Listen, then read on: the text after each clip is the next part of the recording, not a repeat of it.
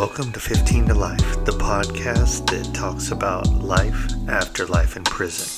Come with us on a journey and explore stories from within the prison walls to outside the prison walls. All of these podcasts are dedicated to the victims of crime.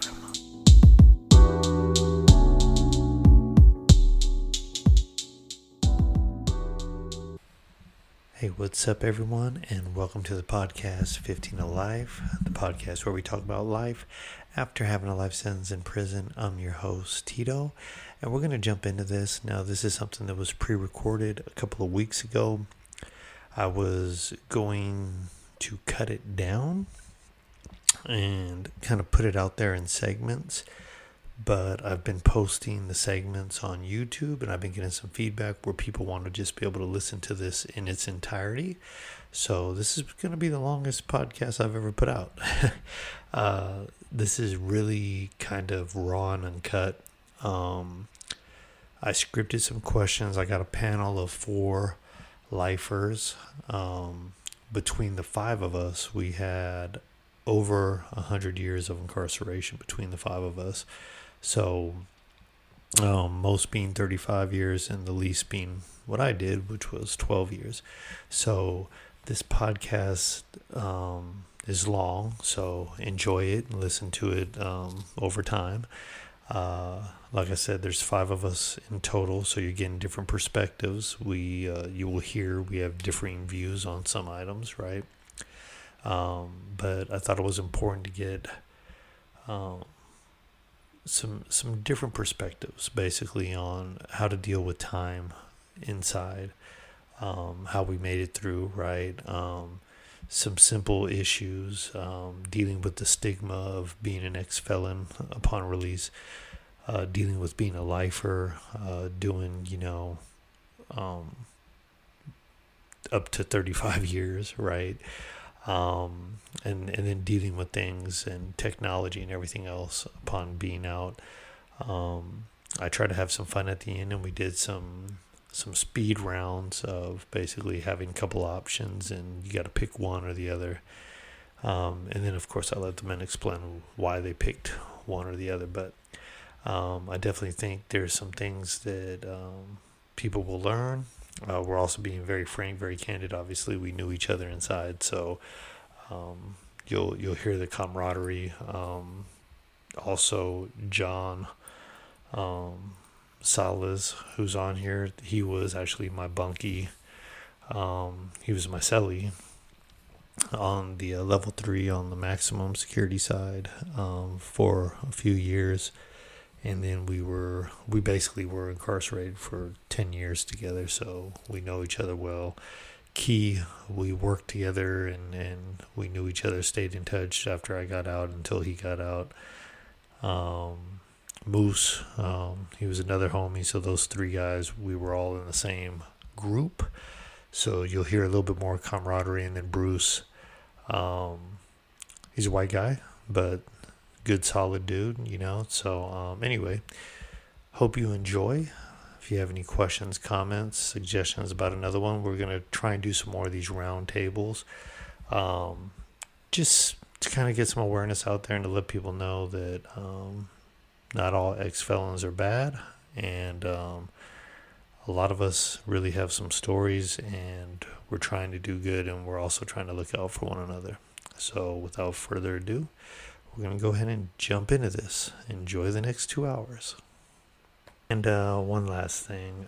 This was a Zoom call, and there are excerpts from this Zoom call / podcast that are available on the YouTube page. So if you look up 15 to Life, you'll see the same graphics and logo.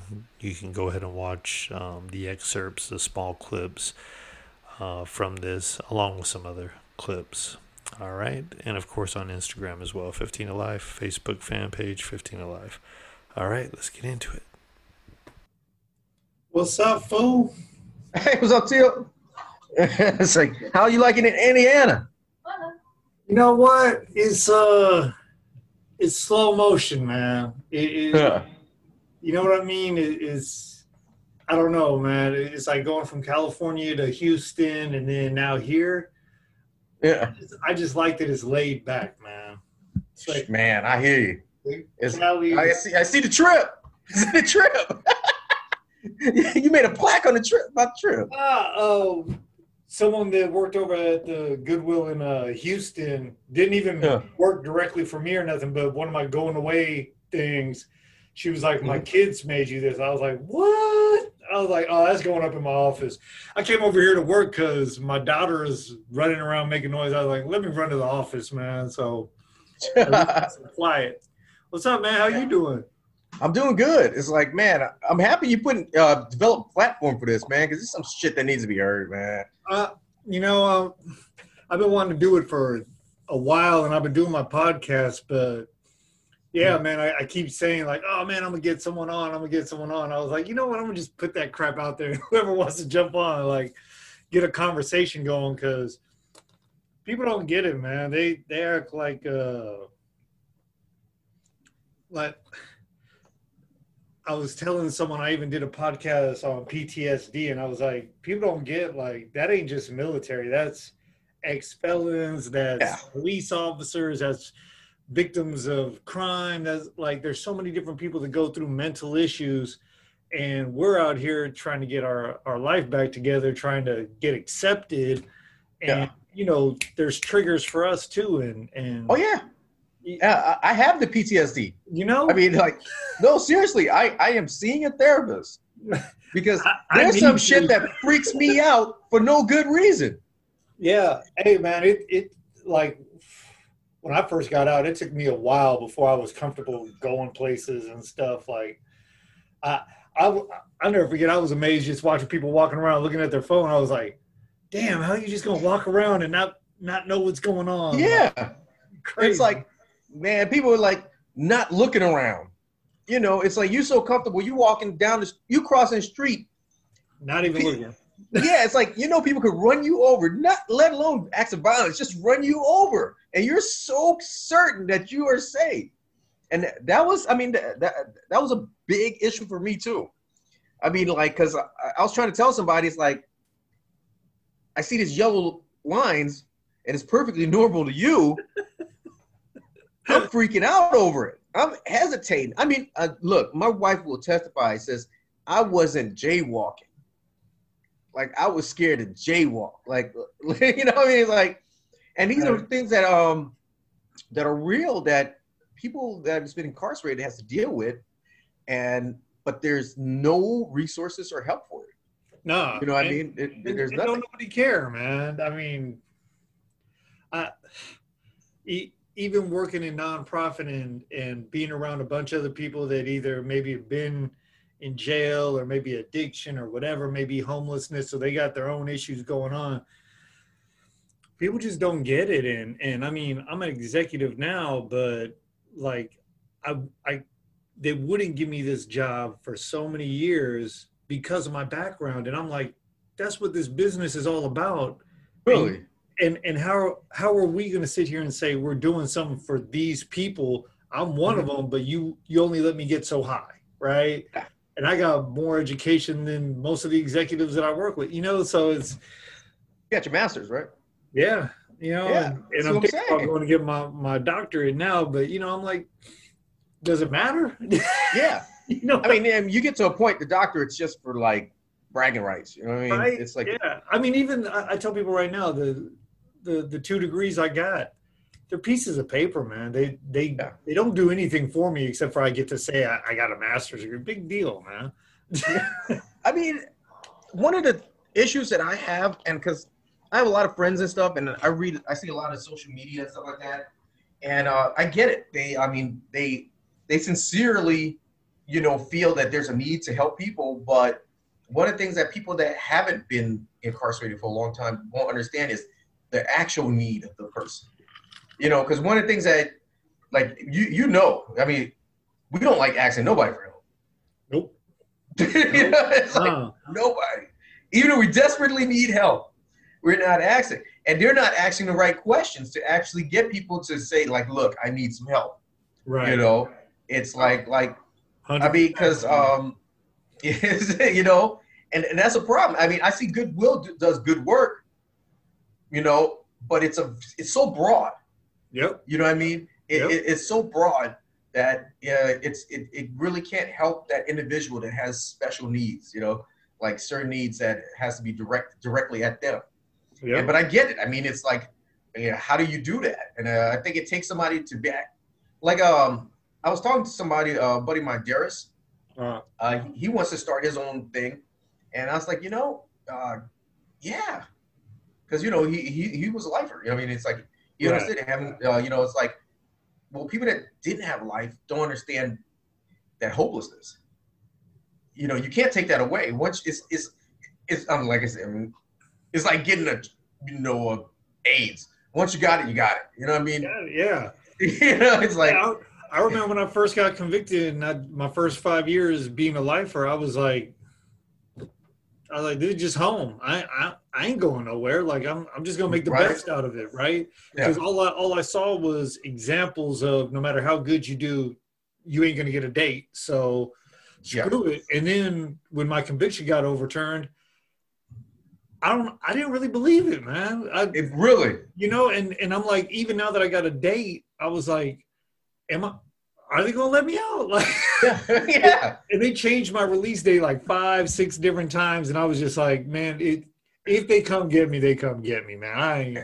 I'm not even thinking about it that way, but it was weird, man. It was, I don't know. I'll never forget over on One Yard, people were literally getting on me as a new lifer on the yard, and they were like, "Why are you walking around all happy?" And I'm like, man, this is way better than county jail and San Quentin. Like, I'm just happy I can get a TV and a radio and like I can get a job and get out to yard. Like, I'm happy, man.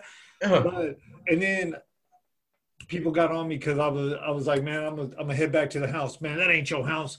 This prison. I'm like, homie, I don't know about you, but I ain't going. This is home. Like, it's a wrap for me. Like, I need to make the best. Like, I'm trying to have my mind okay. Like. And it wasn't until I went to the hole, man, that I really came to grips with, I'm just going to make the best no matter what. And I don't care if they take everything from me, strip me down to my box. It's like, give me a book or a piece of paper and a pencil, I'll draw, man. I'm going to figure it out, though. You know what I mean? Yeah. And as much as I hated going to the hole, I'm glad I went. I mean, that's the thing. It's like, I remember clearly, when I first landed on yard, I was in now. When I was like, it took me like close to a year to come out the insanity, accept the fact that this is it, and then, the acceptance, this is it. This is my life. What am I going to do with it? And honestly, I'm sad. It saddens me to say that I was so productive. I was more productive when I was locked up than I am now. See, but and I'm going to tell you, right? So I was going into San Quentin and speaking like 2-3 times a year, right? That was one of the last speeches I gave in there, like a commencement speech for guys that had just finished a program. They were about to get out. and the more I thought about it and everything, what's up, Kevin? I was like, you know what, man? I was like, I got to be real with y'all, man. I got to be real with y'all. Like, I've done time with some of you guys, and I'm really hopeful that you lifers are really going to get out. But I got to be real, man. It's better in here. And everyone was like, what? And I'm like, man, y'all ain't got no rent. Yeah. You got to worry about no one cutting your lights off. Worst case scenario, I know the medical, you think it sucks. Man, it sucks out awesome. here, man. I'm like, man, you got dental. You got, like, worst case scenario, they will freaking drop a helicopter on the yard. You ain't getting that out here. Yeah. Like, you're lucky. Right? And people are like, what? And I'm like, I'm being serious. I go, here's the other thing. You guys have an opportunity inside to be so focused. There are so many damn distractions out here, whether it be women, whether it be video games, cell phones, movies, people trying to tell you that you need to go out and live your life. Yeah. And you really need to stay focused, because that's what's going to keep you clean, out of prison, et cetera, et cetera. And people are just like, damn, I would have never thought that's what you'd be talking about. And I'm like, you know what? The more I come in here, the more I realize I don't want you guys to think it's just going to be easy. It's a cakewalk when you hell. It's harder. It's hard. It's harder. It's hard. It is too much chaos and too much distractions out here. Yeah. Because it's so accessible. When you're in there, I had this talk with my wife, right? About I worked for a month. I got 8 cents an hour. They took 55% for restitution. I could not afford toothpaste and soap on the same draw. Nope. It's like I had to be focused. I had to make a decision, committed. I'm buying toothpaste this month. Now, being able to walk into that store and just walk around, pick off whatever you want, that's a huge distraction. Yep. And it really affects your economics, like how much money you have, because it's so easy to just pull off whatever you want. Says, hey, I'm making money. It's okay. Instead of counting that cent, that every cent counts. And I think that's one of the things that we lose out here, that we think we're making money, but it's nothing. It ain't. It's like, because let me put it this way. I keep telling people prison had great medical. Nobody believes me. I said, look, 1 year, it took me into bankruptcy. I mean, I owe so much debt because of it. I made just enough money where I wouldn't get any help for my health insurance, right? But I didn't make enough to pay for it. I was paying $1,400 a month for health insurance. Miss You that think $5 that $5 copay on the copay is MTA, bad? huh? Yeah, exactly. Take that $5. I'll owe you. It's like their copay is vicious. Dealing with Kaiser, if you need a procedure and the copay was $3,000. If you don't come up with $3,000, it ain't getting done. For real, bro. For real, man. What's up, Johnny boy? Is he with us? Okay. Yeah, he on that Philippine freaking. Oh yeah, Philippine internet. Snail net. Yeah. The snail net. He got the high speed out there. So what's up? What's up, y'all? I don't think I don't know if Key's gonna jump on or not. He might, but we might as well, get into it. First off, thank y'all for jumping on. I hope they're the first of many of these kind of round tables. This is gonna go out on my podcast. I'll probably cut it up a little bit to make it sound a little bit better, but I'll be putting it out on the 15 to Life YouTube channel. I'll dump it on Good, Bad, the Ugly and everywhere else too. But yeah, man, the reality is, and just what we were just talking about, like that was something I talked to. What's funny is a senior director that reports directly to me. I was telling him about restitution when I told him how it went up to 55%. He's like, what? And I'm like, yeah, bro. And he's an ex-cop, right? So he's like, hold up. So the dudes I was locking up, I'm like, well, this is Indiana. I don't know how it is out here, but in California, yeah, man, you send me $100, I'm getting $45 of that, man. He's like, what? And I go, but then someone like me who had no restitution, I could make money because I charge 20%. You send your money to me, I'm making money, and you get yours for less. He was like, man, that's crazy. And I go, yeah, but the system sets it up like that. Like, straight up, So anyway, I shot y'all this agenda. I'm just going to kind of read off questions. We're going to go around because I'm sure there's going to be some people. It's a trip on my podcast. I got like 43 different countries that chime in every once in a while, like all over the world. It's a trip, even thinking someone listens to my dumbass talk. But anyway, so they'll be hearing y'all too. So we're gonna open this up. What I'm gonna do is like I don't know if y'all see each other the same way. We'll go Johnny, Bruce, and go around.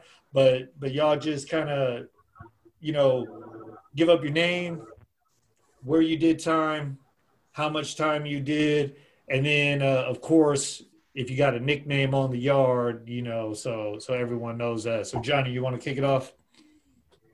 All right. Oh, and what you were in for? Okay. Hi. Hey everybody. All right.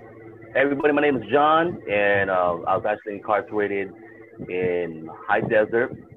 Finished it off in Solano. Started in GBI, Tracy in reception. and my crime that I was charged with was initially first-degree murder, but I was actually tried and convicted for second-degree murder, 15 to life and 1 year gun enhancement for a total of 16 years to life. And you go by Johnny Girl. I mean Johnny Boy. Johnny Boy. Okay. Oh, yeah, that's funny. AKA on the yard, my handle on the yard was Johnny Boy, Johnny. or Pop-Up Johnny. Pop Up Johnny. That's what it really was. Pop-Up Johnny. Kim? Okay. I have the list of answers here. So, okay. I'm sorry. I got so many things going on at the same time. Okay. My name's Kevin Bruce. I was sentenced to 15 to life for a second-degree murder. And I spent 35 years incarcerated. Started off in DBI also, Vocational Institute. Made it to Folsom twice, New Folsom once, Mule Creek State Prison, and Solano twice. And I paroled from Solano. Sweet. Hey, I'm Moose. You done, Bruce? I think. That haircut's making me scared. I'm saying. I Man, it's wouldn't walk the defying yard. gravity. Yeah, but it's losing power. You see, it's starting to lean. It's like,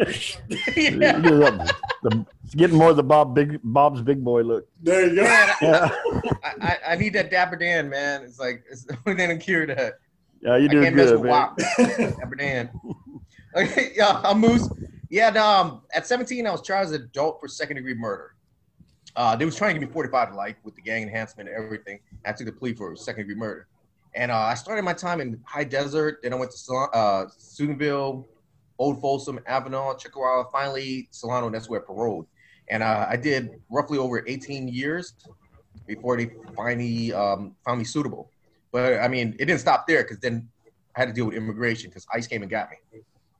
And I think that's one of the biggest problems that I'm dealing with right now. ICE. How long were you in ICE? Most? I was in ICE all the way to August, so like about 3 months. 3 months. Yeah. Johnny, what, you were there 3 years? 3 years. Well, Johnny 3 was years fighting. Yeah, Johnny Yeah, was that's fighting. And what, 22 is 22 what you did in prison, right? Who? You. No, about 19 years in jail and prison, and I was 3 years exactly in immigration.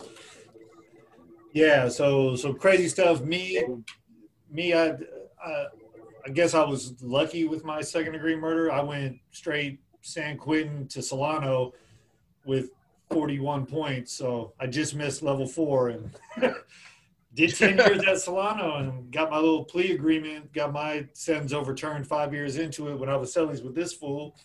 And I'll never forget that, man. We were on lockdown for the white boy escape attempt. Yeah. For the white boy escape attempt in our building. And I forgot all about my case being in the appeal court, and they brought me legal mail. I'm not even thinking, we all like, when we getting off lockdown, they gave me that envelope, and I'm like, man, what the hell is this? And I pull it out. This fool's up on the top bunk, and he's like, what? And I'm like, I pulled it out. In the middle of the letter was in bold black. It said, your second-degree murder conviction has been overturned. All I remember is I looked at it, and I put it back in the envelope, and I was like, and he's like, what? And I'm like, hold on. I think I read it wrong. Hold on. I pulled it back out. I was like, son of a bitch. He's like, what? And I show him, and we're all yelling and screaming, all in lockdown. Couldn't even call nobody, do nothing. It's good, but I was like, damn, we're on lockdown. Unbelievable, huh? That was crazy. You man. just couldn't believe it. Blessing, but crazy. So, how much time we got out now? Johnny, how long you been out of immigration back on Philippines? What'd you have, like a year out here ish? Not even Not even that. So when I was in immigration, I was fighting. There's a law where after 6 months, if you have an aggravated felony, murder being an aggravated felony, you can ask for it's called a bond hearing. not bail him, bond hearing, and they didn't want to cut me loose. They kept denying it, even though I had so many supporting documents to say that I should be out on bond. Fought it, habeas corpus, on my own. I actually won. The government refused to let me go. They were pretty mad because I fought the government on my own. The feds, specifically, I was able to have Anoop and the Asian Law Caucus step up on my behalf and compel the judge to order them to actually cut me loose, which they did. I was actually in Alabama at the time. And then after that, I had to check in weekly house arrest on Monday, an ankle monitor. And I was actually out for 7 months while my case was pending in the Ninth Circuit, and lost that. Went to U.S. Supreme Court, lost that, had to check in. 7 months later, never checked out. The only thing I checked in was my luggage in the airport because they deported me.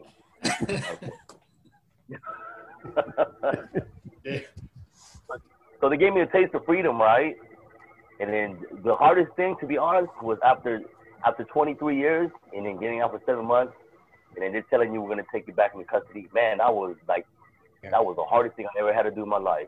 You know, After but 7 months. see, I tell that story to so many people, man, and they don't believe it because people don't get that happens. And I always tell them like this. I go, look, man, that whether he's my friend or not, as a tax-paying citizen now who has paid a shit ton of money into taxes, I hate to think that I'm paying to house someone in prison that they're just going to deport in 20 years anyway. Deport his ass now.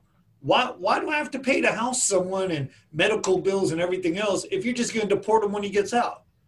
That don't make no damn sense, you know?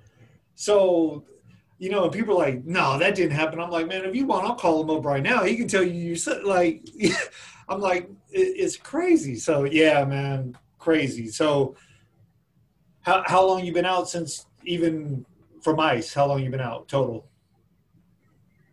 Total from ICE, the second time around? Yeah. Like how long have you been free, not in ICE? Free? Yeah. Oh, with no check-ins or nothing? Since June 2018. 18. So July, August, September, about 24, 27 months now. With no check-ins, no ankle monitor, no nothing. Bruce, how long you been out? About a month. Less than him. About a month less than him. 2 years, 2 months, and 20 days. No, you still count like you inside. I count them like it's every day, man. That's right. How many hours have you I've done the math. I just don't have it on me. It's all good. Yeah. Bruce, how long you been out? Oh man, I've been out for 8 years now. 8 years now. 8 years. And I got Wow. damn, Yeah. I'm coming up on 11. I'm still on 10, but I'm coming up on 11. So we got 85 years inside and almost 20 out. That's crazy. Just between the four of us. And that's a lot of somebody's life. You know what I mean? And I mean, I'm sure you guys were worse than me. When I got out, I had literally spent a third of my life inside when I got out. And I was like, man. But, so kind of off script, but I do want to say this because I want to know how you guys felt, even though it's a little different because y'all were fighting for your freedom a lot more than I was. But I'll never forget the day I got out. My parents came and picked me up in their little minivan, and they were taking me across the Carquinez Bridge, going back to the East Bay. And like I started laughing, and my mom was like, "What the hell are you laughing at?" And I was like, "I swear to God, right now, just right this second, I feel like it never happened. Like it felt like I hadn't been inside at all. Like I was just somewhere, and they came and picked me up." And it was like surreal. I mean, it went by pretty fast, but just for that couple of minutes on the freeway, just like experiencing freedom for the first time, it was just this weird feeling like, damn, like it never happened. Like all that time just gone. Like, how did you guys feel when you got out?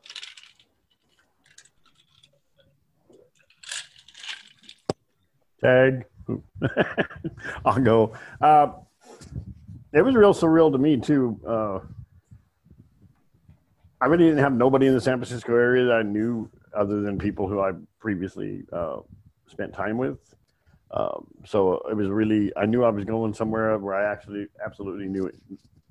No, I had no close friends or family. And they took me down to the train station, gave me their little $200 card and said, here, use this. Waited until I got on the train and then sent me on my way after 35 years. And it was like, and I actually got out on a writ that I did because I challenged that they kept me beyond my time under the juvenile bill, and the court ruled in my favor and said they kept me 16 months past my term. Wow. And they planned on keeping me 7 years past my term. And so I actually won, and it's like one day they told me, hey, you're leaving, and 2 days later I'm on a train. And the most surreal part about it was I was happy. I mean, I don't give a take me to San Francisco. Wherever this train goes, take me. It didn't really matter. But then the conductor or whoever he is, the guy that takes the tickets, comes up and asked me for my ticket. And I handed him the card to pay for it. And he goes, well, you can't pay for a ticket on the train. He says, you don't have a ticket? And I'm like, oh, shit, I'm getting violated. I'm like, yeah, already getting ready to go back. So I got off at the very next stop and bought a ticket. It was like, oh, my God. So, and pretty much a third of my $200 was gone in, a heartbeat. So I'm working with a lot less coming to town. But, and that's pretty much how it was for me. Coming to a city, I knew nobody, nothing. And I'll probably never leave now. Yeah. What about you, Moose? Man, I'm gonna tell you, it was one of the worst experiences of my life. It's like, no, I'm serious. Like when ICE come pick you up, it ain't fun. I was on that plane for 18 hours, up and down, with shackles on. Top and bottom shackles on. When they finally, I waiver my rights, right? Because they're not deporting Lao. That's one thing that scares me, because if they do, I'm out of here. But they just kicked me out in Phoenix. They drove me up to Phoenix and kicked me out. I had to get back to Berkeley, in 2 days with no money, because you don't get gate money. It's like no ID, right? My family did everything they could to try to get me a bus ticket.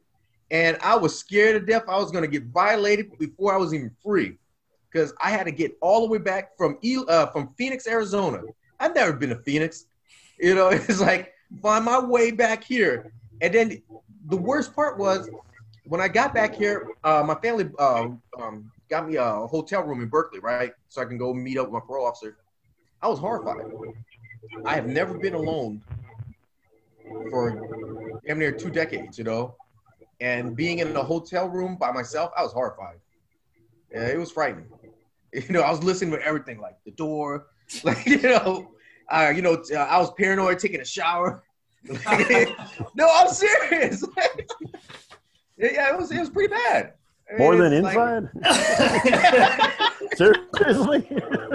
It followed me. It came with me. Had my shoes on. You wear your boots in the shower, buddy. Hey, that's my wife, though. My wife is always like, if you're not at home, you got to wear shower shoes in the shower. And I'm like, man, I ain't in prison no more, man. I ain't doing that. Like, damn it. You mean you guys don't do that no more? I still do. I do it for my wife. I remember Johnny Boy, if he dropped his soap in the shower, it could be a brand new bar of soap. He would not pick that up. I'd be like, fool, my soap, I'll take it. Just scrub that down a little bit. I would never pick that up. I'm taking it. I'm a germaphobe like that. It could be. I'm telling you, it could be brand new. I drop it. It's a wrap. It's over. Donation. Donation. I'm taking it. Damn shame. What about you, John? When you finally got out? When I first finally got out through ICE, like Moose State, ICE was already there waiting for me. You guys remember Miss Rodriguez? He used to work at R&R. Yeah. Is she still there, Bruce? The glasses? Yes. Yes. She was there when I left. She's like, she goes, hey, Silas, you know ICE is coming to get you, right? You're not walking out free. I said, I know. I said, I'm glad. She's like, what do you mean you're glad? I said, at least I know I'm not in prison anymore. So, I mean, I accepted that journey that, okay, I may not be in prison no more. I might be going to jail. But I know that once I get to this immigration jail, then I have that option to get out or choose to fight. Because I researched the whole immigration process before I actually went. So I know that if I were to just waive my rights and go back, I could be out in 3 months. But of course, I didn't. I chose to fight. So they transferred me all the way. After 2 years, I was in Sacramento for 2 years, out of nowhere. I mean, literally, they just woke us up, tell us we're leaving. They flew a bunch of us to Louisiana overnight. I was like, what the hell? And like we said, we're all shackled up. And then I spent. But see, Louisiana was built more like a prison. It was open. It wasn't like a jail where they contract with ICE. Mm-hmm. I spent 3 months there. Then they transferred me to another immigration facility, which is a jail in Alabama. I spent all in all, I spent 9 months. I spent about a year away from California.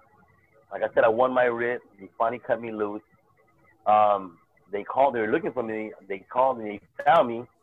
I got all my stuff. I went to the booking, and then on the elevator, once they opened, they said, sales? I said, yeah. So I got good news, I got bad news. I was like, oh, man, what's up? They said, you're not going home tonight. I said, what you mean? They said, because the ankle monitoring office is already closed, but you'll be going home tomorrow at 9 in the morning. I said, all right. That was the longest night of my life. The longest night of my life. I couldn't sleep. I couldn't eat. Man, just knowing that tomorrow I'll be out. And so the following day, they finally called me, man. I was happy. I was happy as hell. The jail captain actually drove me to Walmart to get a phone. And he literally just parked in the parking lot and just said, go ahead. I was like, Captain, man, I ain't been out in 20 years. Well, what am I supposed to do? Right? He said, just go to the back and look for a phone. I said, just go in? He goes, yeah. I said, what about my ATM card? And then he said, it's in the front. So then I tried to use the ATM machine. I didn't know how to use it. I asked somebody to help me. They're like, what's wrong? Is the ATM machine broken? I said, I'm going to be honest with you. I don't even know how to use it. They're like looking at me like, is this even your card? I said, yeah, I just got out of immigration jail. I said, oh, you're one of them. I was thinking, I didn't say nothing like, what do you mean you're one of them? So I cashed out, bought a phone. And thank you, Tito. You helped out too with my bus ticket. My wife, unlike Moose, I think times have changed. They were able to actually get me a ticket online. So she got me a ticket online. I didn't want to fly. I was scared to fly. I had a bad experience on the immigration. And I Con Air. Con Air. Yeah, so it is. It's fucking cold, man. So I told my wife I don't want to fly. I said I'll take a Greyhound. So from the time I got out and to my actual my getting on the bus, the departure, I had like 4 hours to burn. So I'm walking around Alabama, not knowing anything about Alabama for one, and then being free. I'm just cruising. I'm tripping on pushing the crosswalk button. The cars, the smell of smog, dogs. Yeah. I'm looking for lizards on the sidewalk to go chase like we used to do back in the days. You know what I mean? And then when my bus finally came, it took us 3 days to get back to California. But we stopped over Mississippi, Louisiana, Texas, and then in New Mexico, we're right by the border. And then the Border Patrol actually came on the bus asking for paperwork. And then I was like, oh, damn, here we go again. So they came. They were looking at you like, hey, Paisa, come here. All right. So they asked for a license. I didn't have no ID. Like Moose said, you don't have an ID. I told them, I said, look, I'm going to be honest with you. I just got out of the immigration. Here's my paperwork. I'm on ankle monitor. Here's my paperwork on that. I'm supposed to report to my deportation officer on Tuesday in San Francisco. Here's all my information. They looked at me. They looked at my picture. Like, okay, have a nice day. I was like, no, you have a nice day. I'm thinking they're going to bring me back in because I had no documentation. But it was surreal, though. It was surreal. I was able to see the U.S. on a basically pretty much on a what do you call that? On a little Road Tour bus. Yeah. sightseeing tour. Yeah. Sightseeing tour. So before I got deported, so I can at least say I've been to Texas, New Mexico, Arizona, now Philippines. It's a damn shame you're a Filipino and you just now seeing the Philippines. Yeah. That's what I'm saying. True. Monkey, what the hell, man? You muted. What's up, man? What's up? What's Go up, on, man? So you got to get caught up, man. We need to hear your name, what you got convicted of, how much time you actually did, where you did your time, and how do you smile while you chew food? We still want to learn that too. So what's up, everybody? For folks that I haven't met, good to meet y'all. My name's my real name, my full name is Nip, and Nip Keyland. I go by Key. Sounds more American. Also, I've been using it since I was in probably 6th grade, right? So I'm a juvenile lifer. I was locked up at 17 years old. I was sentenced to 27 years to life for first-degree murder. Did 23 years, got out. I got found suitable on my second hearing. The parents was actually there and forgave me, man. So that was crazy. I mean, that was a roller coaster, bro. That whole hearing was, right? So 5 months, actually, they stretched me out. So the board found me suitable in my second hearing. They stretched me out for the whole instead of 150, they stretched me out to 160. And then when 160 came, the exact day of 160, immigration came and picked my butt up and took me to ICE. Well, I spent 5 horrible months in ICE detention, man. I'm they took me on a 3-day bus trip. They gave me, then super tight, like buses. I'm super cramped up against other people. And then they put us in a holding tank. I remember one on that 3-day trip, they put us in a holding tank for, I think it was about 18 hours. And out of those 18 hours, we were shackled for 14 hours, just straight shackled. Yep. And I'm just and then it was an ice box. It was we were freezing. Man, is that what you said? It's man, hey, I was scared to use the toilet because it was so disgusting. I mean, it was hella nasty. It stunk like urine and feces. It was horrible. It was bad, man. And then I remember when I got to ICE detention, Adelanto, and then I started getting a lot of nosebleeds, right? And so I put in for medical. So instead of treating me, they shipped me off. They transferred me to L.A., to Orange County, and locked me up in there. Man, those they hella racist over there, man. I'm telling you, straight up racist. I mean, man, and they didn't give me a shower for 3 days. They told me if I press that button, they're gonna come in and whoop me, right? Me and my cellie, because they didn't want to give us a shower. They didn't want to give us nothing. They didn't give us nothing. No toiletry, no nothing. Just threw us in the cell and said, stay in there, right? And then when it was finally when my DPO came and saw me, she said, "Oh yeah, you're getting out. You're approved to get out." I said, "Okay, cool, but we're not gonna let you out today. We're gonna let you out tomorrow." I'm like, "You stupid!" I man. Hey, I looked at the paperwork. I was granted. They granted my discharge from ICE a week ago, but they decided to keep me for another week. I'm like, and then that stupid broad, because my brother had to fly all the way from Florida to come pick me up because he wanted to pick me up. She didn't tell him to the evening before I got out. Wow. And she already knew that I was getting out. And so she made my brother spend hella money for an overnight flight and the hotel room and a rental to come pick me up. And then they didn't just let me out from. Just a sec. Shut up, Terry. I ain't talking to you. Yeah. And so. Shut up, Siri. And so my brother picked me, so they could let me out from Orange County, Santa Ana. And then my brother said, "Hey man, what do you want to eat?" I said, "Man, I want some pho." Right? So we driving around. We don't know nothing about Santa Ana, right? So we driving around. I said, "What's that place right there?" It looked like a Vietnamese restaurant. So we go in there. I'm super juiced, looking hella raggedy too. Like my hair, I had a little mini fro, because you couldn't cut my hair in there. So, and then man, I tell you, that's the worst pho I ever had in my life. And they put the bowl down in front of me. I looked at the bowl. I looked at my brother, and then I looked at the waitress. And I looked at my bowl, like like in prison, you look at the food that's getting pushed out of the hole. You like look at the plate, you look at the guard, you look at the plate, you look at the hole. You're like, what the hell is this? Right? And then so man, it was horrible. But man, I was like a dog in a window on the way drive to Sac to go visit my grandmother. I was just like stuck, just like looking. Like I was just like, damn, this is crazy. I ain't got to look behind no bars, right? And then they gave me a cell phone. I'm like, I'm looking at the phone. I'm looking at my brother like, man, I don't know how to use this. How the hell you turn this on? My PO's calling me, right? I'm like, oh shoot, I can't hang it up on her. Because I didn't know, because I put it too close. I pressed my ear, actually pressed the shut off, and I can't disconnect. She just get mad at me. And finally, I was like, hey, I don't know how to use it. And my brother just put it on speaker. So and so it was cool because she let me stay overnight at my grandma's house instead of going straight to my transition house.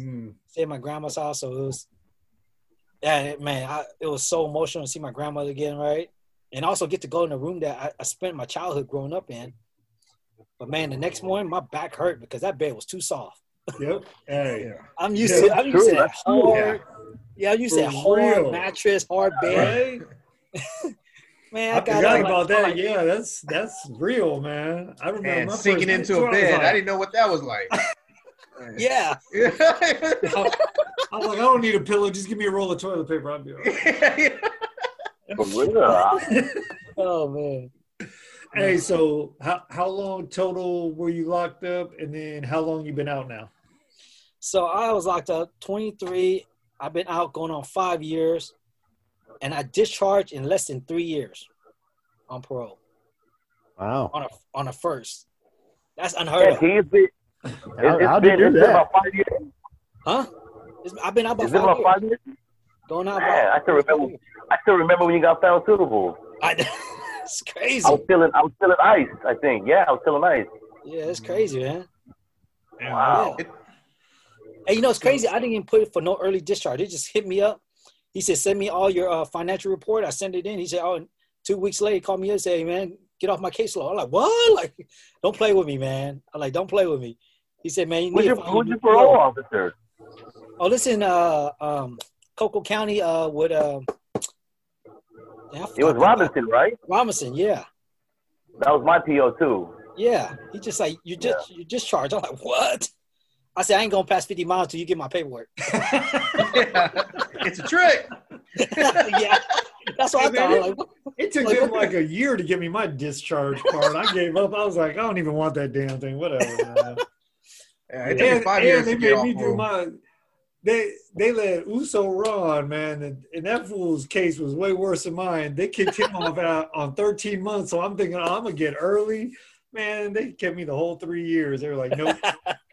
I'm like, yeah.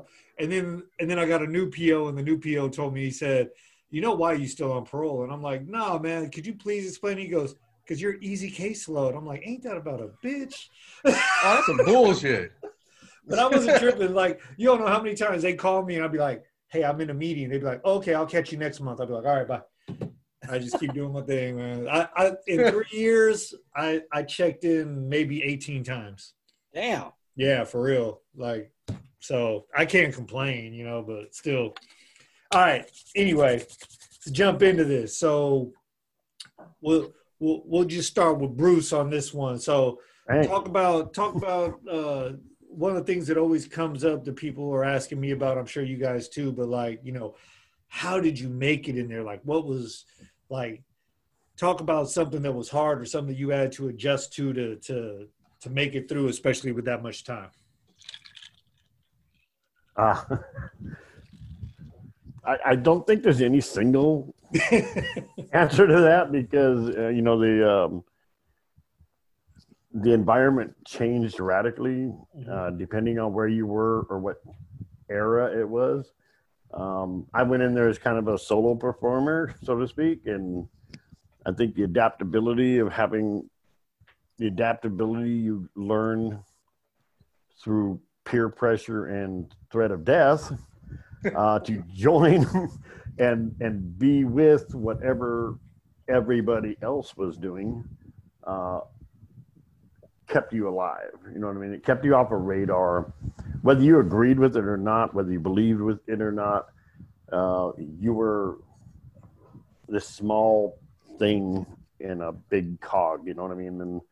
And you could just get crushed and run over really quick if you acted outside of that. I tell people sometimes, I'm not going to tell the whole story, but I'll just give you the quick version. I tell people that my it's a really good story too, but I used to watch Animal Planet, things like that, and my analogy is that when you see those what they call the deers, the pronk, in the African savannah, and they showed the lions stalking them in the high grass and stuff, gazelles, right? Gazelles, yeah. And then eventually one of the gazelles pops his head up, notices the lions, and they just pronk off in all directions, you know what I mean? And then lions go after him, boom. And so the predators are on the chase, they're on the move, they're trying to get their prey, and that was prison to me. It was like a lot of predators trying to, sate their hunger or whatever it was, and they were looking for the weakest victims they could to do that. So you couldn't be that guy. You couldn't be the slow runner. You couldn't be the weakest one. You had to find some way. So my tactic was to be the baby gazelle, because the baby gazelle can't outrun the lion. So it's taught instinctively to blend into the grass. Just lay down and blend in the grass. And that's what I did to get through prison. I mean, I just froze. I'm not the one you want to chase. I'm not big enough. I'm not fast enough. You got a better target right there. You know what I mean? And it got me out of a lot of weird situations, I believe. And in the end, once they're sated, once they're happy, once they're laying down, patting each other's bellies for what they did, I could get up and move around. And they sniffed me out. They knew I wasn't a lion. They knew I was a gazelle, but they weren't hungry anymore. And it's a tactic that sometimes I had to be the lion. Sometimes I had to act like the lion. And but most of the time I was just the gazelle. No, that's Yeah. well put. Well put. No, I definitely get what you're saying. Moose? Yeah, one thing was running. That was like my therapy. I would run like 10 miles a day, like every day, just run, go out in that yard, just run in circles, until, like all my thoughts just disappear. But really, I mean, one of the big things that really helped me get out, just keep my insanity was just finding simple pleasures, a deep fried burrito. I'm serious, like a deep fried burrito. I'm still making that. I ain't lying. If you see me on Facebook, I'm still making that hot shit. dogs, boy. Yeah, oh yeah, plenty of hot dogs. That's I'm hooked on hot dogs a little bit. It's like, I should really start playing D&D hard, just find like simple pleasures, man, just to get me like having some element of hope, like looking forward to something, and because it's like, before everybody got on, me and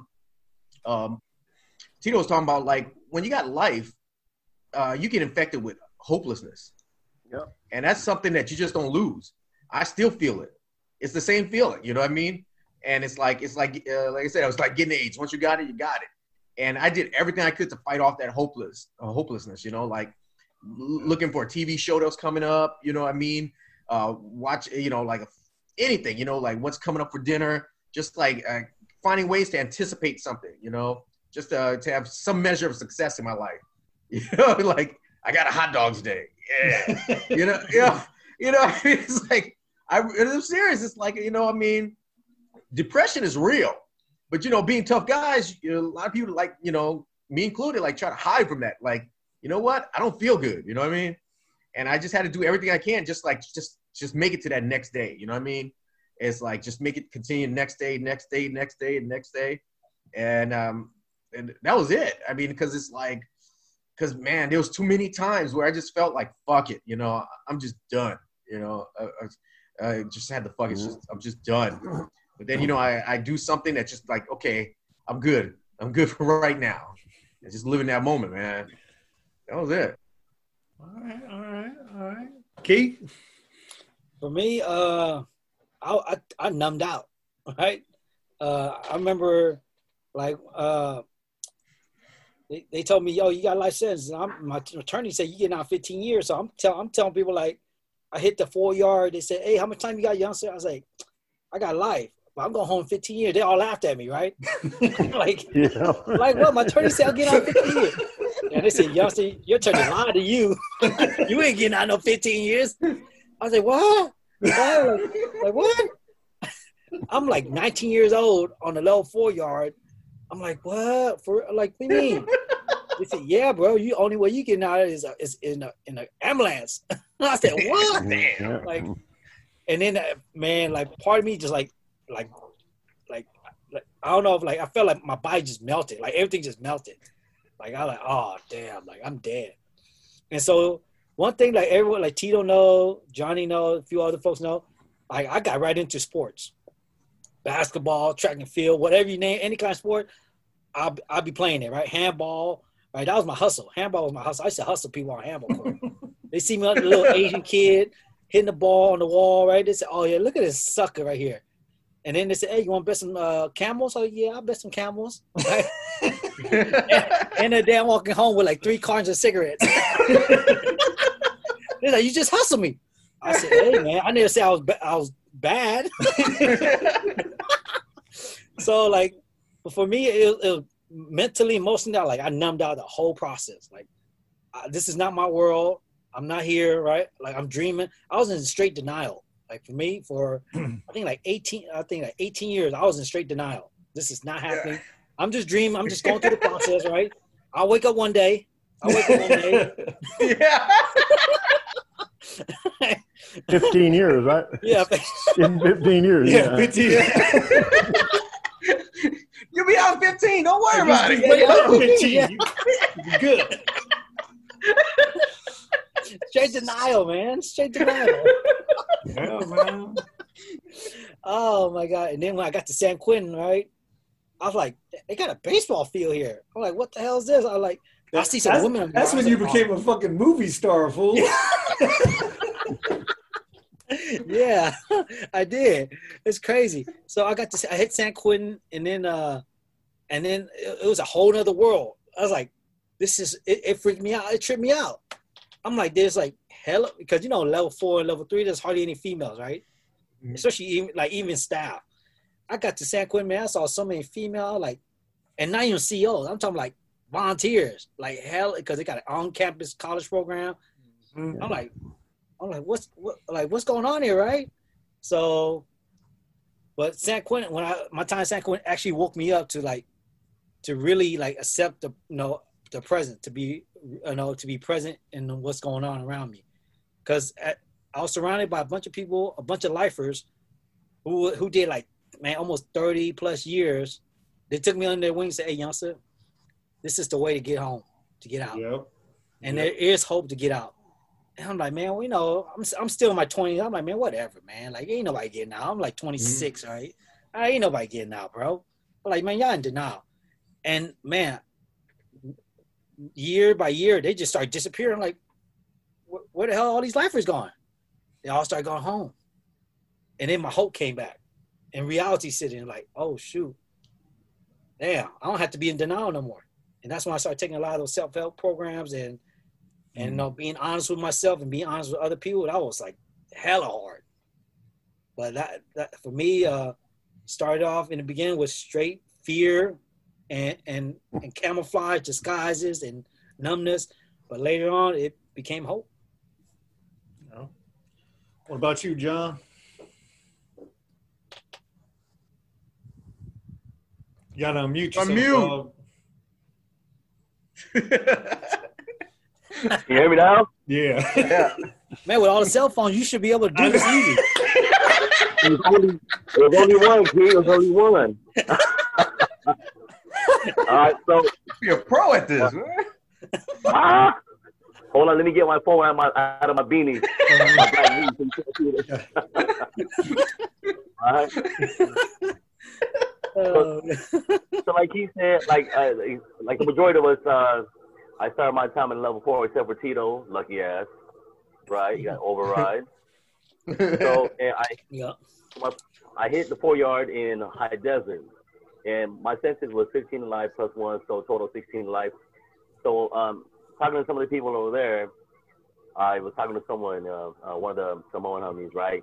He actually had 7 to life, and he was already in for 19. I'm like, damn, if he already put 19 years on a 7 to life, I got 16 life, man. I'm never going home, right? He's still pushing years. So like he said, that sense of hopelessness, and you know, you can't help it because look where you're at. The people you surround yourself with, whether it's by choice or not, I mean, their experience kind of push you in the direction where you think you're going to go in life. And since the majority of them were all shoot kickouts because it's a brand new prison at the time, High Desert, I was like, man, how much time you have? How much time you got? What's your sentence? Man, 30 years on an 18, 16 life? Man, I'm thinking I'm never going to go home. Right? So then, luckily, there was a lot of lockdowns in High Desert where I was able to actually drop my points from a level 4 to 3. I got to Solano level 3. It was better, a little bit better, right? But I wasn't focused on trying to get out because, like you said, I'll never get out. So then, like Tito, you guys know that, you know, like he said, the way I was able to find, you know, some refuge and salvation or some peace and tranquility was through sports. I was a big fan of baseball already. And so, like you said, whatever sports was out there, I was joining, I was playing. And, you know, if it's something that you enjoy too, you're not just doing it just to kill time. If you actually like playing sports, it makes it all the more better. And luckily for Solano, I mean, there was sports like damn near year round. I mean, even if it's raining, you got football. Yep. You know, you got mud bowls. So it was all mud bowl. Yeah, I miss those days too. So yeah. It was good. So you were always busy doing something that you actually loved. So it made the time go by faster. But still, in my mind, I wasn't even trying to go home. I was thinking still wasn't going to go home. And then as the years went by, I was being threatened to go to level 2 dorm living. Nobody wanted to go to dorm living at the time. Oh yeah, I remember that. Because the first thing you think about, damn, there's no more privacy. Yeah. You know what I mean? No privacy. Damn, how am I going to do what I'm going to do? Right? Back then, you know, you get smut books in the mail, right? Tito. Or a lifetime subscription. I'm just kidding. But anyway, the majority, you know, nobody wanted to go level 2. There was no privacy. Even though more people were going home in level 2, you didn't want to go because you were more worried about the privacy than having a better chance of getting out, which is crazy, but it's truth. I even purposely got a 115 because I didn't want to go to level 2. Me but too. Then in time, purposely, and I worked in the center complex. I was a housing clerk. They're like, "Why are you doing this?" I came in with some lame excuse. But anyways, I eventually ended up going to level 2. Still with the mindset that I'll never go home. And then talking to the people over there, right? And then a lot of them were actually found suitable. And like, man, how much time? What's your sentence? Like 15 to life. Like, wow. So I was like, what did you do? And then he would tell me he'd ask a bunch of questions before you actually answer my actual question. Is your case alcohol related, drug related? It says alcohol related. He said, well, you need to start going to AA. I said, okay, that's it. He goes, no, that's not it. Well, you know, basically what were all the factors that, you know, allowed me to commit my crime? Then he started saying, take anger management, all these classes that actually will address whatever it was that supposedly allowed you to commit your crime. And I'm going to be honest, I'm going to speak for myself. A lot of you guys with self-help. In the beginning, I did it just to get out, to be honest. I did it for the chrono. I'm going to be real. Oh, yeah. I did it for the chrono. Yeah. Volume 1, Volume 2, Volume 3. So I did it initially to get out of the, to get out of prison, but it's along the line, no matter how committed you are, they actually give you actual tools to actually be a better person. Now, whether, like I said, whether you're a half-ass in the program or not, there's still tools that's really good tools if you choose to use them. So I eventually started, okay, you know what? Now I'm actually learning something here. But at the same time, I'm still a human. Of course, we want to get out of prison, right? And I was also telling myself too, because somebody already told me. They said once you start committing yourself to these self-help programs, you better not stop, because it will show in the board. Yeah. Once you're in, you better be in for life. No pun intended. Right? Because they'll see it. They'll see that record. Okay, you start going. All of a sudden, why is there a little break? So I just kept on going. I got more involved in self-help, started facilitating. So then I was able to do that and play sports, kept me sane. Having people, it's good too, having a good support network inside before you even get out. That's what keeps that motivation, that drive to get out. And then once you start seeing your friends go home, especially my crimey Bori, when we were bunkies, when he went home, I was like, damn, and me and Tito were pretty close. Once you start seeing your close friends go home, and it gives you that drive, like, man, I need to get out too. And Tito, jackass, want to send me all these pictures while he's free, makes it even more like, damn, I need to get out for real. So, I mean, there's a lot. Level 2, I think level 2 gave me more of a drive to go home and succeed and try to get that goal again out. Being around the people that were doing the right things to get out and following their footsteps, and actually seeing them get out gives you that, a better hope of getting out, and that drive to do what you need to do. Yeah, no, definitely. And, I'll never forget, Johnny, you actually told me this when we were Sellies over on 1 Yard. I don't know if you remember it or not, but he told me this shit. This was right before I went out and I got my life sentence overturned. I don't even know how we even got on this topic, but you were like, when there's two numbers you need to remember, 5 and 7. And I was like, what the hell are 5 and 7? He said, when you hit 5 years, it's going to feel like you just showed up again. You're going to feel like a new booty. You're going to be stressed the hell out. And I was at like 4 years. So I'm like, all right, well, I got a year before that happens. And then he's like, when you hit 7 years, you're going to have to make a choice whether you want to just hang with all these fools on the yard or if you want to do something different. And the funny thing is he was like already past those, and I looked at him like he was still a knucklehead kid. So I'm like, I don't know what the hell you trying to tell me some fucking number 7. You passed 7 years in, fool. You still glorifying your heydays and shit. So, but for me, the numbers were absolutely true, because when I got back from court, I hit my 5-year mark and I was stressed the hell out. And then I went to the hole for that cell phone, being one of the first motherfuckers with a phone. So they wanted to keep me in there for 6 months. And then when I get out, they shot me level 2 because my points had dropped down in the hole. And I was still like trying to drink and do all kinds of stupid shit, but level 2 ain't as easy.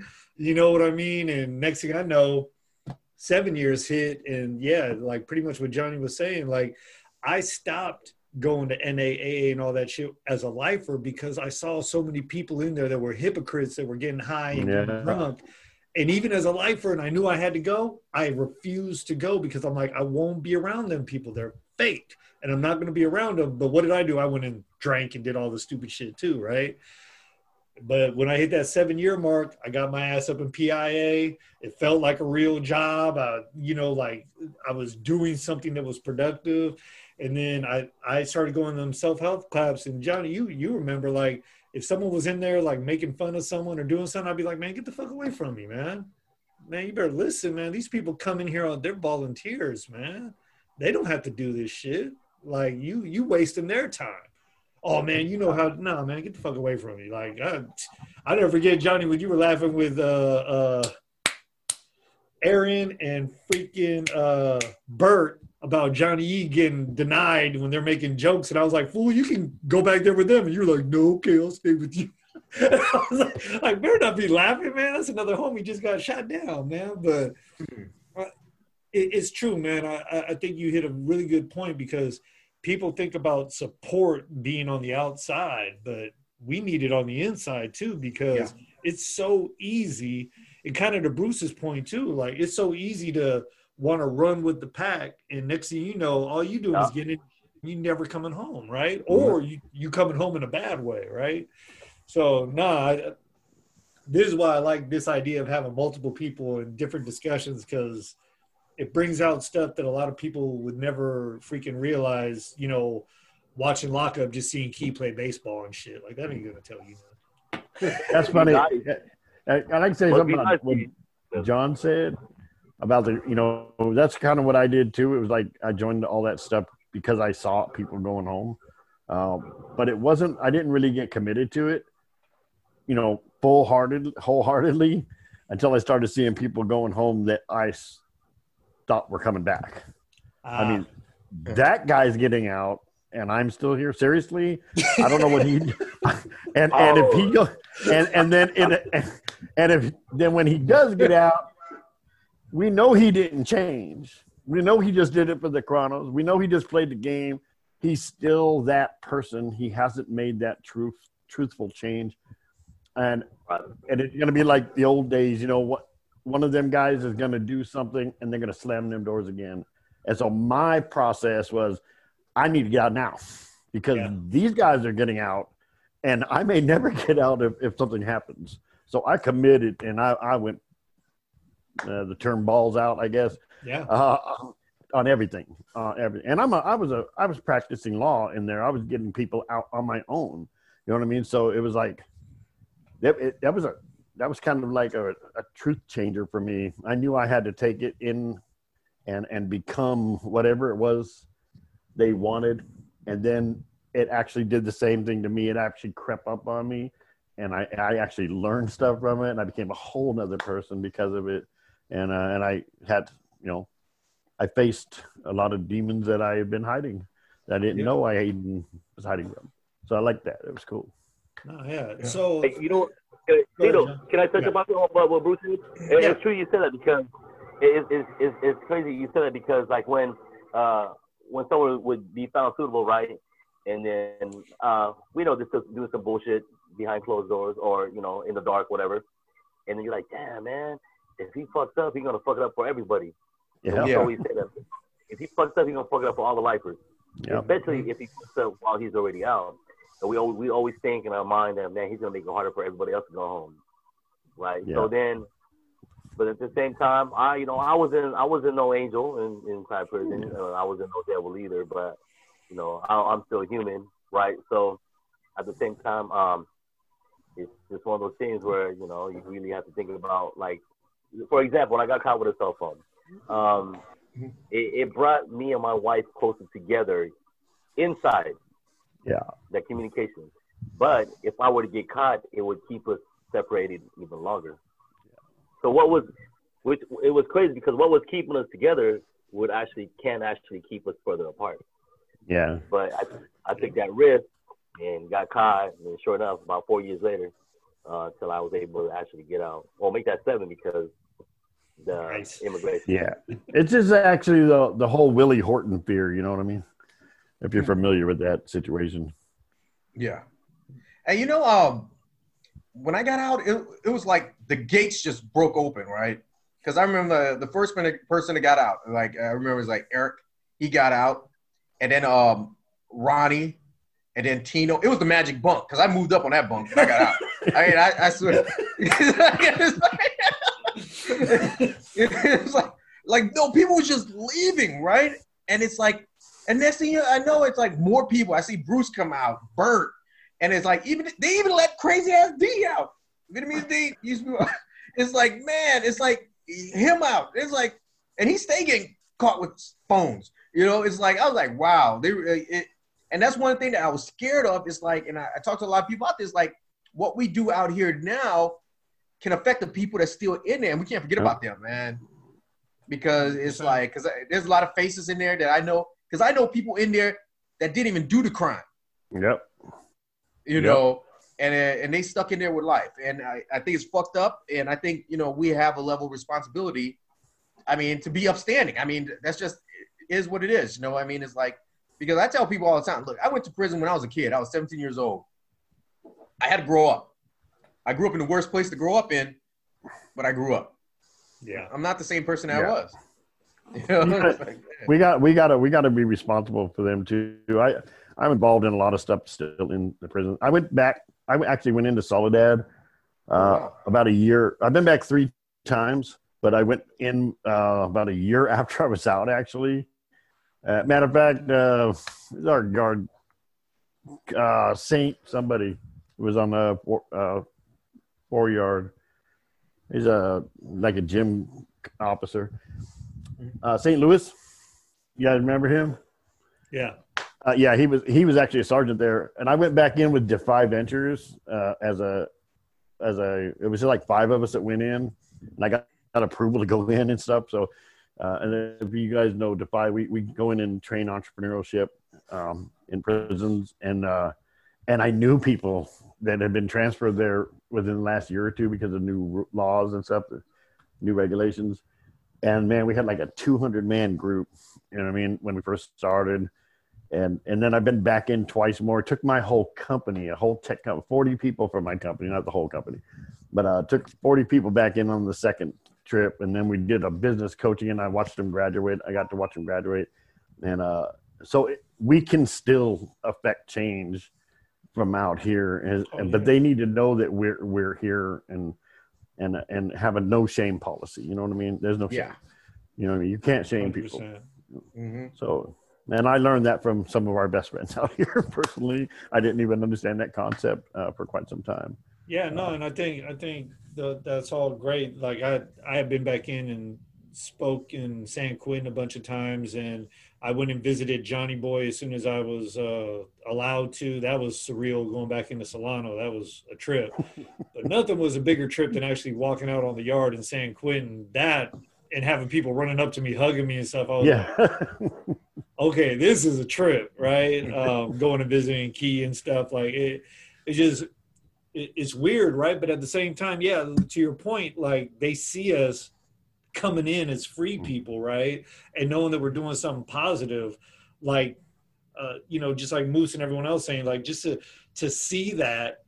And if they're at that point where they're trying to get over that hump to do the things they have to do to get out, they see us doing those things, that pushes them over that edge and, makes them want to do better. Right. And so, yeah, I'm all about that, to the extent that, like, even out where Johnny's wife is at close by, I got a transitional house to this day, even though I'm in Indiana, with some ex-offenders, some former homeless people and stuff. And that was love, sweat, and tears that I was able to put that together. But I did it because I was going into geo care, and all I'd hear is horror stories about how people are treated and what they go through. And so I'm like, let me try and make my own little thing where people can just come and not have all these restrictions, but still have some resources to get stuff done. So it's kind of running on its own now, which I don't like, but it's not like I can fly back and forth. So, hey, yeah, there's a house, right? So anyway, yeah. But Bruce, yeah. Bruce, did you have to go? Were you forced to parole to a transitional housing? Yes. Really? Yes. Bruce? Yeah, you know what? I wanted to say something about that. I got to give it up to options, and because I couldn't go back to the county, and they couldn't find. The state wasn't trying to help me find transitional housing to go to, and option was the only one that accepted me. And I seriously think we, as formerly incarcerated lifers, need to really think about and do something about that, because it's one of the things that's going to help some of our comrades in there get out is some transitional housing. So, man, thank you, Tito, for doing that. Well, but I'll tell you, man, and here's the thing, and Key, you probably know some of this, but like there's a lot of the fellows, and when I say the fellows, I mean lifers that are out that are working in different places like Options and other places, right? That have the inside track on stuff. And when I tried to partner with people and I'm like, look, I know you guys get the line on the grant money and stuff. Like, I'll put up my credit and shit to go get a place. Like, I can't afford to fund it, right? And people would see that as an opportunity for money. And so they keep it to themselves. And I'm like, fuck it. I invested probably, and I'm not even exaggerating, almost $30K, literally money I just lost, to get that house up and running, right? And to keep it running when I didn't have people and I wasn't getting money in from anywhere. Mhm. That's out of love, man, because I wish if I needed it, someone was doing it for me, right? But I'm like, these people literally kept information and then never even used it themselves. So to your point, like that could have been a house or an apartment building or something, right? Yeah. And I'm just like, that's where I think some of that prison mentality of the all for yourself and, you know, Oh yeah. don't look out for people because they're going to Yeah. burn you. I'm like, come on, man. I'm the dude that I never forget when most of y'all know Fatso, right? Hawaiian Fatso. Like he was the first letter I wrote offering a job and housing and stuff. And he got out. And I'll never forget, I was in a freaking executive meeting and then my phone kept ringing. I'm like, fuck, excuse me. And I walk outside. I'm like, hello. And I hear, hey, Tito. And I'm like, yeah, who's this? And he's like, hey, it's Fats. I just got out the gate. I had to call you. Thank you. Your letter got me out. And I'm Cool. like, holy shit. I'm like, congratulations. I'm in a meeting. I'll call you back. He's like, okay, my mom's here. I got to go back. And I was just like, damn. But you know what I mean? It's like, and now he's doing freaking awesome. I don't know if you guys got him on Facebook, but he's freaking got his own shop and everything. Like he's living high on the hill, right?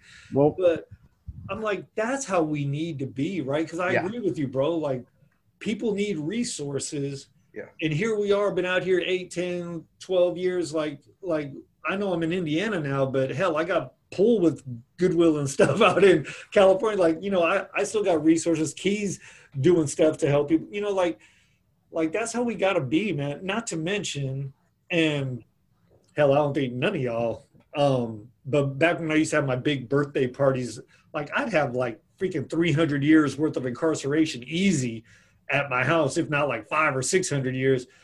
But those parties, it wasn't just about drinking and hanging out with the homies. Mhm. That was an opportunity for people to say, man, I'm doing bad.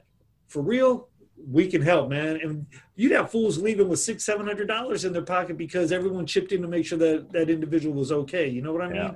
So we still need to do that stuff. And I know there's still the stuff that goes on in San Francisco and stuff. I'm probably going to start flying out for those events, but you know, we do. Yeah. Yeah, we do. You know about our Second Life project. Yep. Yeah. And that, I mean, it started really slow, and it was really hard to get off the ground. But once after like 9 months, I mean, and Moose knows too. But after like 9 months, it really amazing people bought us our second house, so we didn't have to lease it. Nice. They literally bought a house on Haight Street for us. We were trying to set one up in Hawaii. The community out there wanted us to come out there, and they were going to take us on a boat and talk to the community and try to start one in Hawaii. And but COVID killed that. And now we're currently working with the legislators and organizations and restorative justice groups in Portland, Maine. We got Nice. this basically a 9-bedroom mansion, freaking mansion over there that we're trying to we get a pro forma on, and we're trying to purchase right now with investors. Awesome. And because they don't have transitional programs over there in that Yeah. state. So, I mean, we're trying to spread it out. We're trying, and we just, you know what YIMBY is? The YIMBY thing? No. There's this group, kind of like, my description is they're a bunch of privileged people that it's not in my backyard. They created this organization that we don't want homeless people. We don't want ex-cons. We don't want people, you know, anything like that. And, but another organization came up called YIMBY, and like, yes, in my backyard. So it's an organization where it's a national organization where we challenge that, you know what I mean? So we just had a meeting like 2 days ago, and or was that yesterday? God, it was like a 2-hour meeting, and all these different groups. Even what's the guy with the parole officer's name here? The head guy, Figueroa, Even he was on the link with us, and it was all about trying to create housing for people like this. You know what I mean? And and connect all these different guys that, and many of us are working in those agencies and doing amazing work. And we got a lot of connections, especially like with David Bazil. That's my boy. Yeah, community housing partnership and stuff. Yeah, I mean, we got some connections, man. Yeah. And we should, rather than doing everything on our own and trying to take credit for what little things we can do, We should be really networking, and we could make change. We could. Definitely. And that's also stuff like California is harder because, don't get me wrong, after being in Houston for 2.5 years and now up here in Indiana, it's like so much cheaper to do stuff, right? But at the same time, right? yeah, it's Yeah. huge, right? Buy a sandwich. Right? You know what I mean? But Hot dog. But it's like I've even been talking with my wife, and I know it's out here, but you know, guys get all parole and stuff. It's still another option. I'm looking at let's buy land, and then later you can build on it, right? Even buy containers and turn them into housing and stuff, right? Just to give people the opportunity to live cheap, right, and save money, because I'm sure not a lot of us getting out saved money, right? I'm not at 8 cents an hour, right? No, but you know, I'm like about to be 48, and I actually had a good amount of money, but doing all these moves and stuff and having to invest money to get new roles like the role I got now out here, it cost me money to take this job, you know, and it sucks because I look at my bank account, I'm like, damn, I had a lot of zeros. Now I don't, right? But I also know a lot of people that have been out about the same amount of time as me, and they're living paycheck to paycheck, right? Yeah. Because we're always trying to have the newest phone and a new car and some nice Jordans and stuff instead of saving money and investing money and stuff. So I think there's so much that we can do for ourselves, but also to help educate our brothers and sisters getting out as far as, you know, financial stability and everything, right? And then my next thing that I want to do that I'm kind of scared to, because it's like one of those one-shot wonders. But sorry, I'm at work. The internet sucks. Tell me you got Comcast. Bro, I came out here and then I realized my laptop doesn't have the hardline jack. Oh, the Ethernet. Yeah, so I'm like, and the Wi-Fi here sucks. But I got my kid running around at home, so I had to come here. But anyway. No, but you know, we don't have people that are out there really being financially smart with what they're doing, right? And then on the flip side, it's like there's money out there, and we always hear about it, like, ooh, as an ex-felon, as someone on parole, you can get this and you can get that and blah blah blah, and people come up with those. You can get on SSI, but they don't tell you that then you don't have money when you're older and you actually need the shit, you know? So it's like so much bullshit that goes on out there. And, you know, like I talk to fools all the time when I see them like, ooh, look, I got these new rims on my car. I'm like, bro, do you have money in the bank? Is this all on credit? Like what? Like, I love seeing the pictures of you going out and eating $80 steaks and shit, but do you got $80 in the bank too, bro? Like, calm that shit down. Like, I make good money. I went to Walmart today and bought the steaks that were on sale because you got to eat them today. Like, like I don't feel bad. You know what I mean? Man, I still shop at the Dollar Tree. For real? Ain't nothing wrong with that. I missed all that. I missed the 99-cent store, man. You know? I'm like, Hey, let me say something about the Dollar Tree, though, man. I mean, when I got out of prison, Eric took me to the Dollar Tree, and I was enraged. Because everything that was in there, they charge us in prison like 3 times as much. Yeah. 10 times. Hey, I'll never forget, right? Because one of the things when I would go out to visiting, you get them stupid little pies, and they were like $2.50, and then you go to the Dollar Tree, and they're in there for $1. I was like, man. Yeah. I'm like, oh. Motherfucker. Hey, remember the food sale? I seen the cheesecake that they were killing us on. The $15 cheesecake? Yeah. Dude. Like $25, remember? $25. Bucket of chicken for like $40. Yeah. Yeah. Like, man. I don't know where that money went. It went to the general fund. General fund. Hey Tito, you said something really, before after you disconnected. I thought it was really important. It's like land. Yeah. Right. Buying up land is so crucial for our people to take back ownership. Yep. Yeah. And like even I think the other, like I get goosebumps just thinking about. I think one of the most important thing that we could do, right, and even like hit other organization up is how can we buy RVs, containers, because converting containers to houses, taking RV for temporary housing for folks who don't have nowhere to go. 100%. Yeah. Oh, wait. RVs or shipping containers? Both. Oh, okay. RVs. Look, I'm gonna tell you this, right? When I got out, the only person that would rent to me, his name is Wilford. It's like, and I lived in an RV because there was the only guy that would rent to me. Yeah. Right. It's not bad. I know. And he make it a business of buying RVs and open up RV park. It doesn't take a lot of land, right? Yeah. And if you maintain it, it could last a long time, and it's dirt cheap. I swear one was going for like $5,000. Yeah, but like to Key's point, like if you bought up a good amount of land, and as long as you got some water and some electricity, you could probably find some people that would even donate RVs. And you just that's what I'm saying. They're dirt cheap. The majority of guys getting out, they've done worked in metal fab or something. They got some skills. They could fix the shit up. Like Key over here. But honestly, Key's still rebuilding bikes and shit. Honestly, I think we got enough talent to actually build structures like double wides. Oh yeah, you know what I mean. So, you know what I mean. It's like I think we can make that happen. We just need the land. And that's the most important part, especially out here in the Bay. The whole thing is you can have people come on, stay for free. Once they get on their feet, they can start contributing, right? Yeah. And then, the whole thing is when you do stuff like that, it's almost like a fraternity, right? Because like you go to school and you're in a fraternity. Later on, when you're successful, you start putting money back in the fraternity for the next brothers that are coming through, right? That's how. Same thing. That's how we're developing our stuff here right now. We're going under what it's called a community land trust. We're trying to, we're working it out right now with our people and how it's all going to go down. And that's the second house we got a template. That's what it's based on. Eventually it's going to be where the people that move in and pay the rent are gaining equity in the home.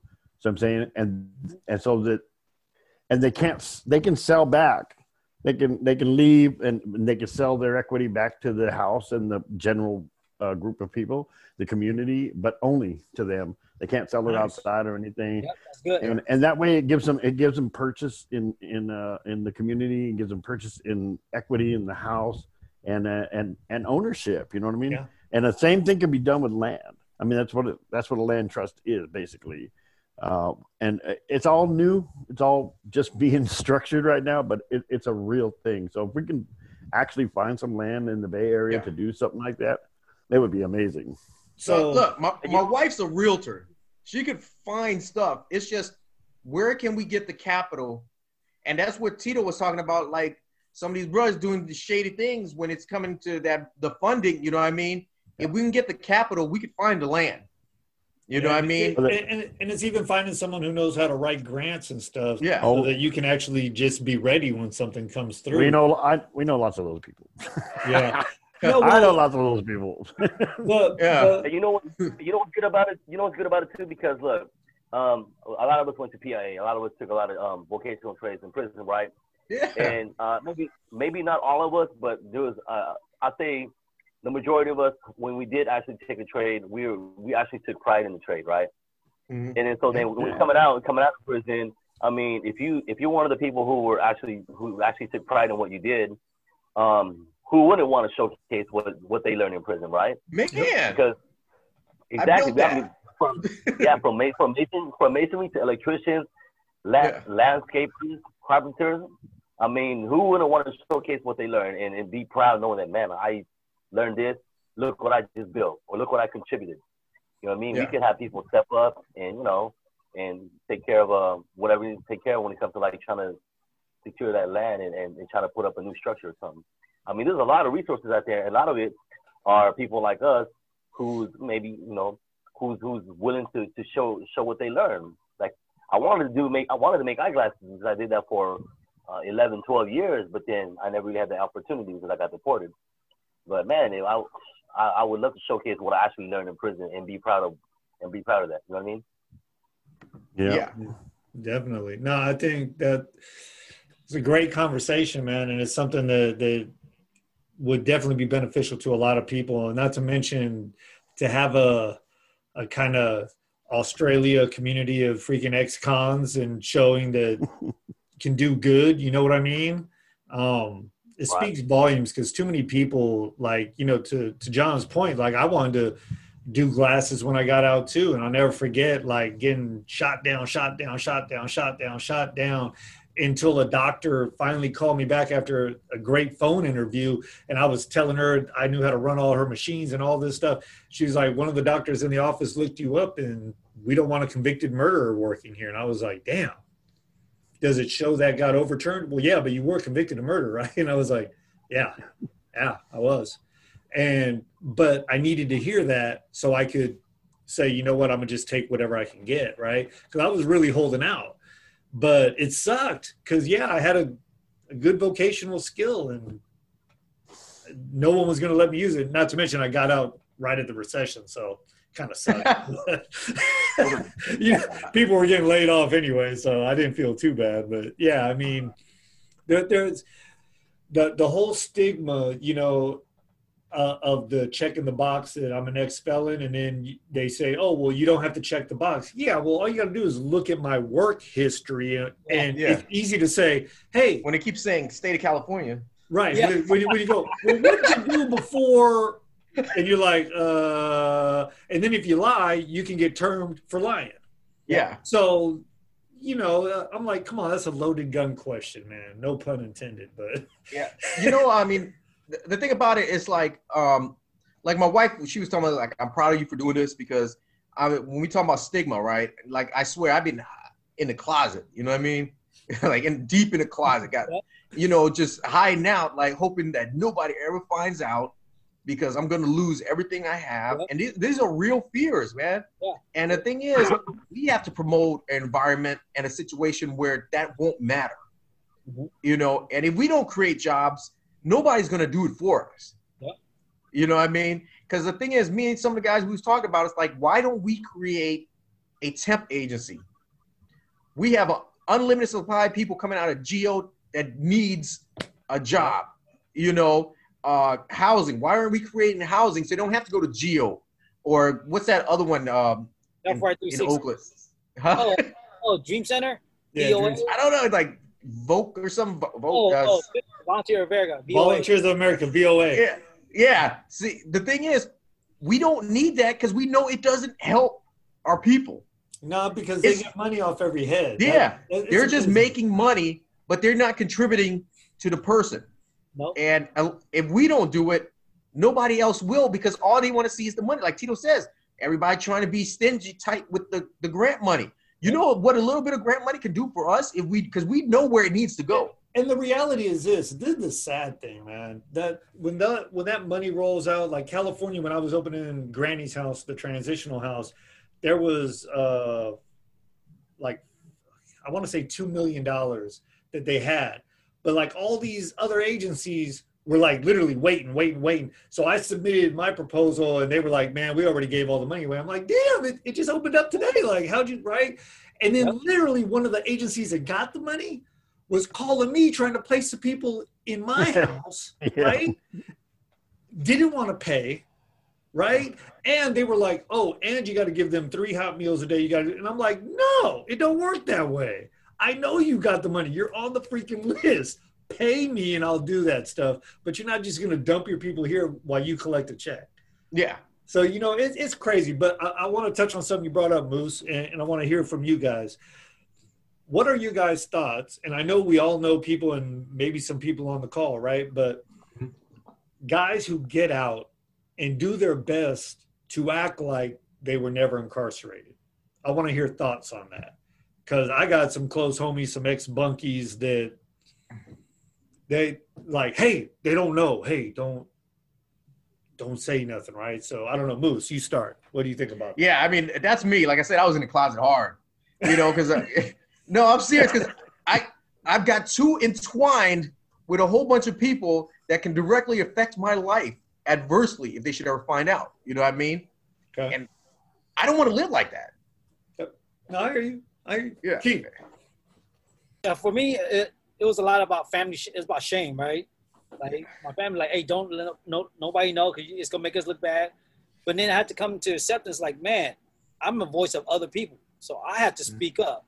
I had to make this, I had to like rip down that curtain of shame that's killing our community.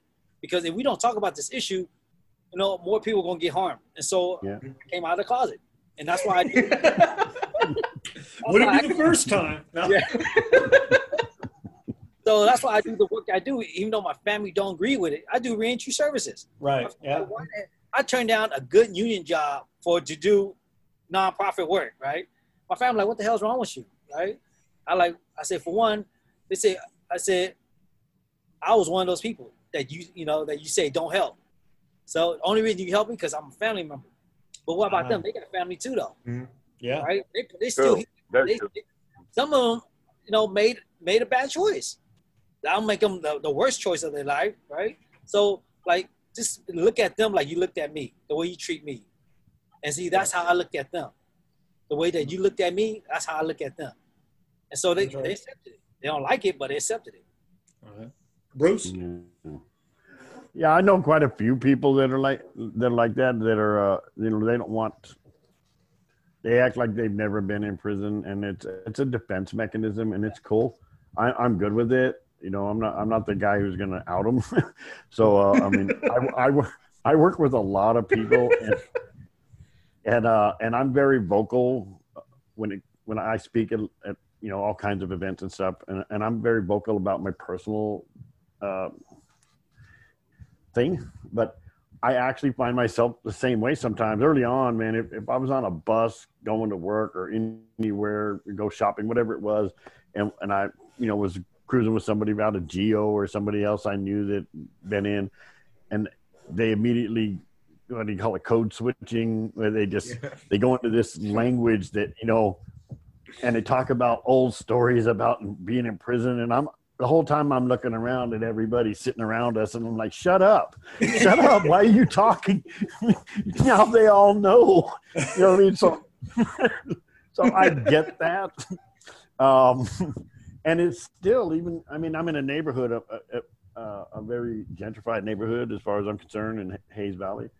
And we have this house here, but all my neighbors and stuff really don't know. You know, we've been here a year and a half, and they really don't know, but they like, you get these little questions from time to time, and it's like, I don't want to discuss it, you know, with them. I'll discuss anything, you know, but if they really want to know, they're going to have to, you know, become friends, not just my neighbors. And, you know, but I see them looking out the window when the occasional parole officer rolls up, having signed paperwork.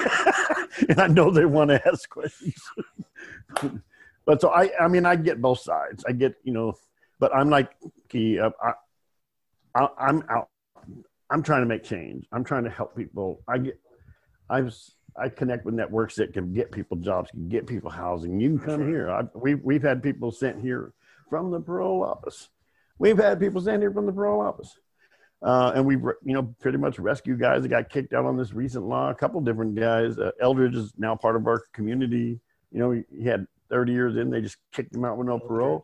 You know what I mean? Yeah. You guys all know him. Yep. Red worked in the hobby shop. Yeah. And we just, Marvin Much snatched him up, brought him out here, man, and put him up in our place. And now he's like one of the hottest new community members, and he loves it. I'm telling you. And they love him. It's amazing. So, I mean, I want to impact people. I want to go talk. I want to have these meetings like this. I do have these meetings like this. And I want to help people any way I can, because social change has to happen. And the best way for it to happen is from those people who have suffered through the adversity of that corrupt 100%. system. You know what I mean? So, yeah. John, what you think? Yes. Initially, when I was in California, I mean, I went all out. I didn't care. Key, remember, me, you, and Danny, we were thinking about going to speak at a college. Yeah. But I was in the business. I was working. I spoke at my old high school. I spoke through a connection from Anoop. I mean, I was all for it. I didn't care. I mean, the whole reason why I was out was because, I hate to say it like this, because I went to prison. You know, it made me grow up. If it weren't for prison and learning what I learned, being around good people, the strong support network inside it. I mean, there was nothing for me to hide. But I wasn't just gonna be blatantly, hey guys, you can't. I just came out of prison. You know what I mean? You had to be like Bruce said. You had to be a friend, a close friend, or someone that I felt confident enough for. You know what? Okay, I need to tell you something, but don't say nothing. But I didn't have a problem with it. Now, I said initially in the Philippines, it's different though. I don't want to put it on blast that I was actually deported because there's too many questions I don't.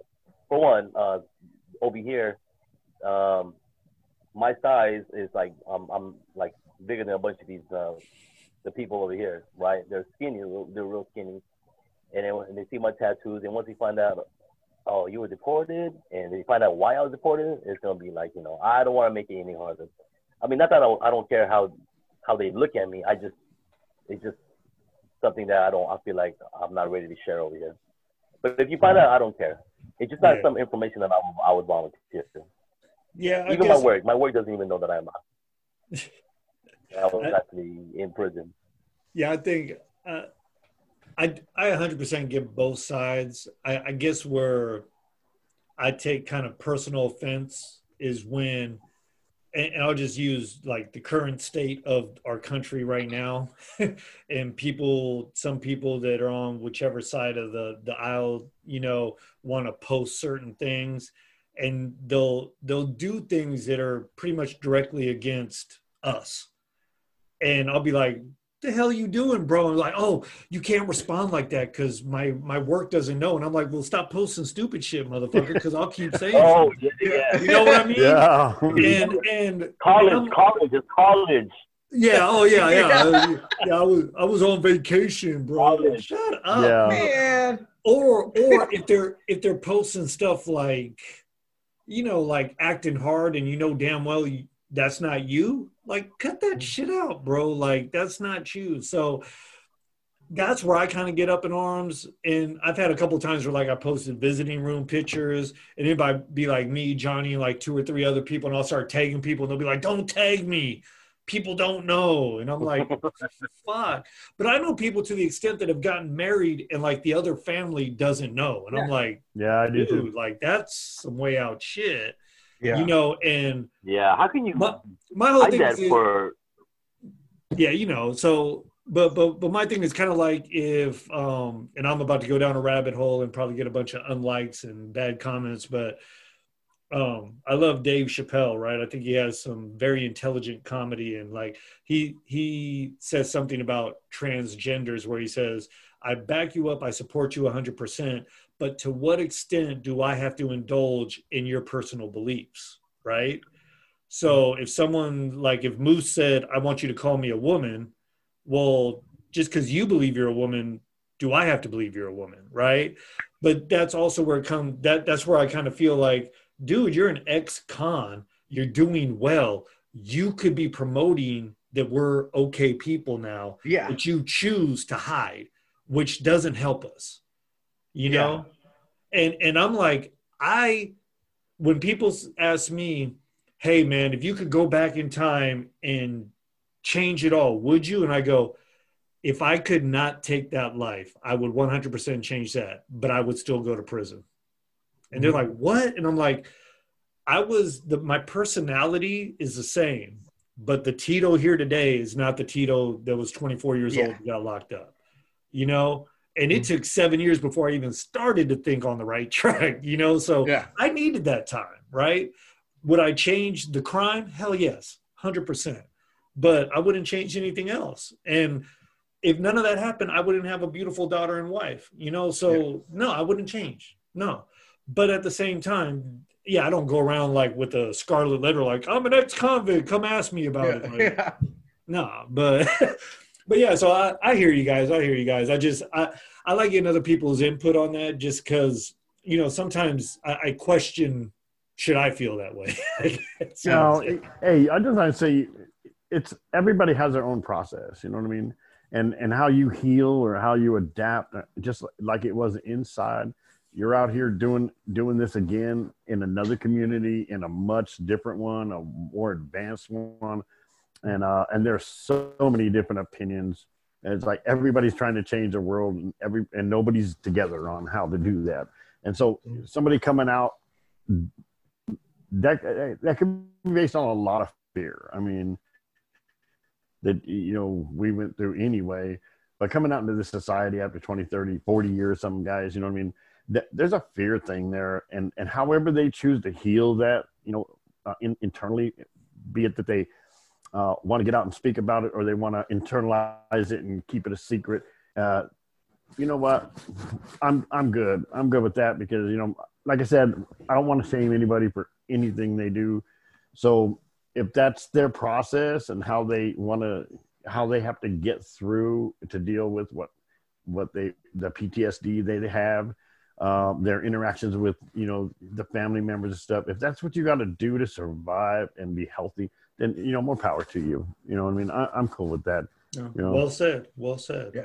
Well said. True. That's true. I want to say something about that. Like I said before, like, like that shame is a part of our trauma, Yes. and the problem we have right now in our society is that stigma. And if we don't go about making it a healthy environment for our people getting out, nobody's going to do it. You know what I mean? Yeah. But not it's everybody's the leaders. Some people are just the soldiers. Yeah. Some people are administrative clerks. Yeah. You know what I mean? Whatever it may be. Very well said. You're right there. Yeah. Because it's like, the state's not going to do it. No. We already seen their services. You know what I mean? And it's like one of the biggest fears a lot of us getting out is losing that job.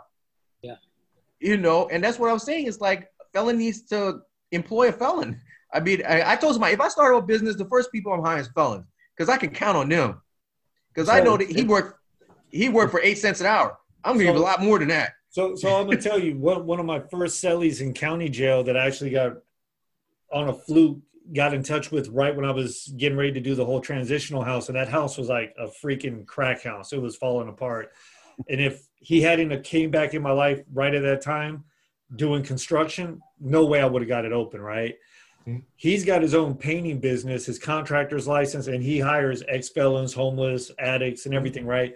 And he's a white dude, all sleeved up, prison gangs and stuff. He's been going over his tats with regular tats, trying to cover it up. He wears turtlenecks so you can't see the stuff on his neck, But he doesn't tell his customers. And this fool's pulling in like $1 million, $2 million, no bullshit, a year. Yeah. I mean, don't get me wrong. He's paying 12 people and all, so that's not what he's making, but he's doing good, right?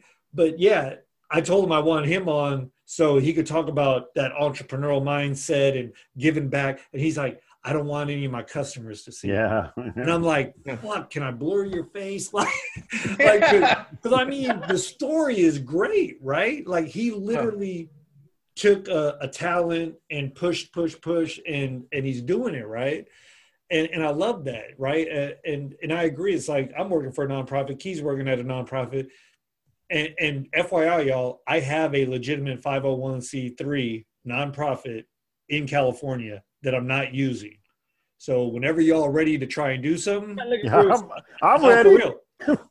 We'll chat later, bro. For real. I've been paying the dues every year just to keep it open. It's Hope PC. Go to the Facebook page and everything. Like I started trying to use it as a way to get in the money to basically fund the transitional house, so I wouldn't have to charge any rent or anything.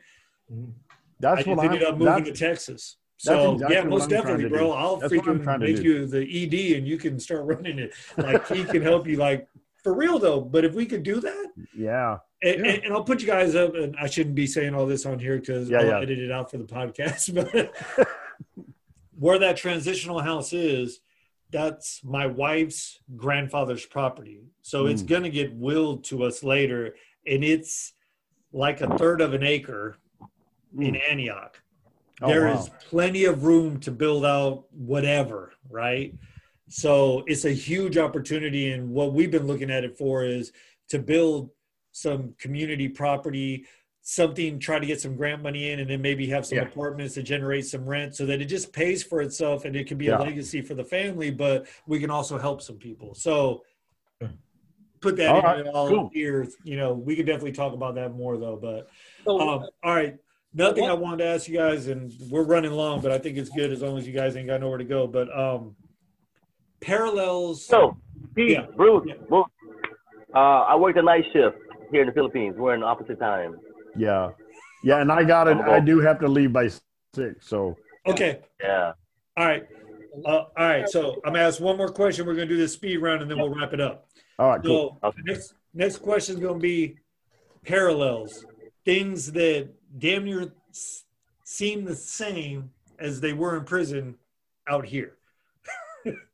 Like some things that make you go, damn, this shit is the same as in prison. Like damn near feel the same. Anyone? Politics in the office. What? Politics in the workplace. Yep. Yeah. Yeah. Yeah. Waiting in line to eat, That's a good one. especially during COVID. Got to get in the store line now, man. It's like crazy. It's like being in prison. Stand In the outside Philippines, in Trader Joe's. in the Philippines, if you go to the mall, you're gonna get metal detector. You got a metal detector. Wow. Wow. For real. Hey, at least you don't have to strip naked like at PIA. Oh man. Hey, but you know, like some of the places I've been to, like they be set tripping, right? Congregate in Yeah. certain areas, Yeah. right? I be seeing people like, damn, they all huddle, yup. And I'm like, man, like prison politics, you know, Really? it's even more. Right? So I know it's that out here too. It's some of it's still the same. Yeah. Yeah. Yeah. I was gonna say the same thing. People click up Yep. a lot out here, like, and it's you know, that social ladder, man. It's a killer. It is. You know, it keeps people separated. Oh yeah, definitely. Yeah. And I think that's where some people don't realize how sometimes we can adapt quickly because we're already used to it. Right. But I also feel like the politics and what's going on in the country right now, and even in the world, like a lot of this stuff, just like in prison, they separate us by our groups and everything and pit us against each other. Mm-hmm. I feel like it ain't no different out here.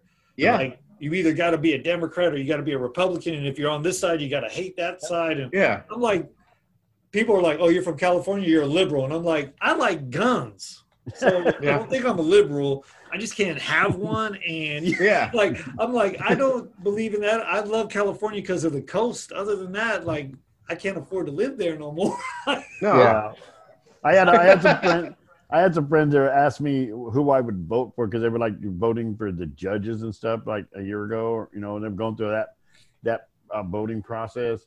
And they asked me, and they're young, they're a lot younger than me, you know what I mean? And they go, well, what do you think of this person? They're into this and they believe in this. And like, look, I did my time, you know what I mean? I'm just know that whatever boxes you check, this is the generation that's going to determine what your grandchildren have to start thinking about. You know what I mean? Yeah. Because we fucked up the world. Just you know what I mean? Try not to do it for your grandchildren. Yeah. So make conscious decisions. You know what I mean? Well, Don't yeah, ask them. my whole thing is anyone who thinks that the president doesn't work for someone else is a freaking Oh my God. idiot. Nah. Crazy. We Like, already we're know all better politicians. than that. Let's not even. Let's It's not all even go smoke and there. mirrors, man. Smoke and mirrors. Yeah. There's someone with deep pockets in the background. Believe that. Yeah. All right, so The we're gonna do this wizard- the speed wizard. round.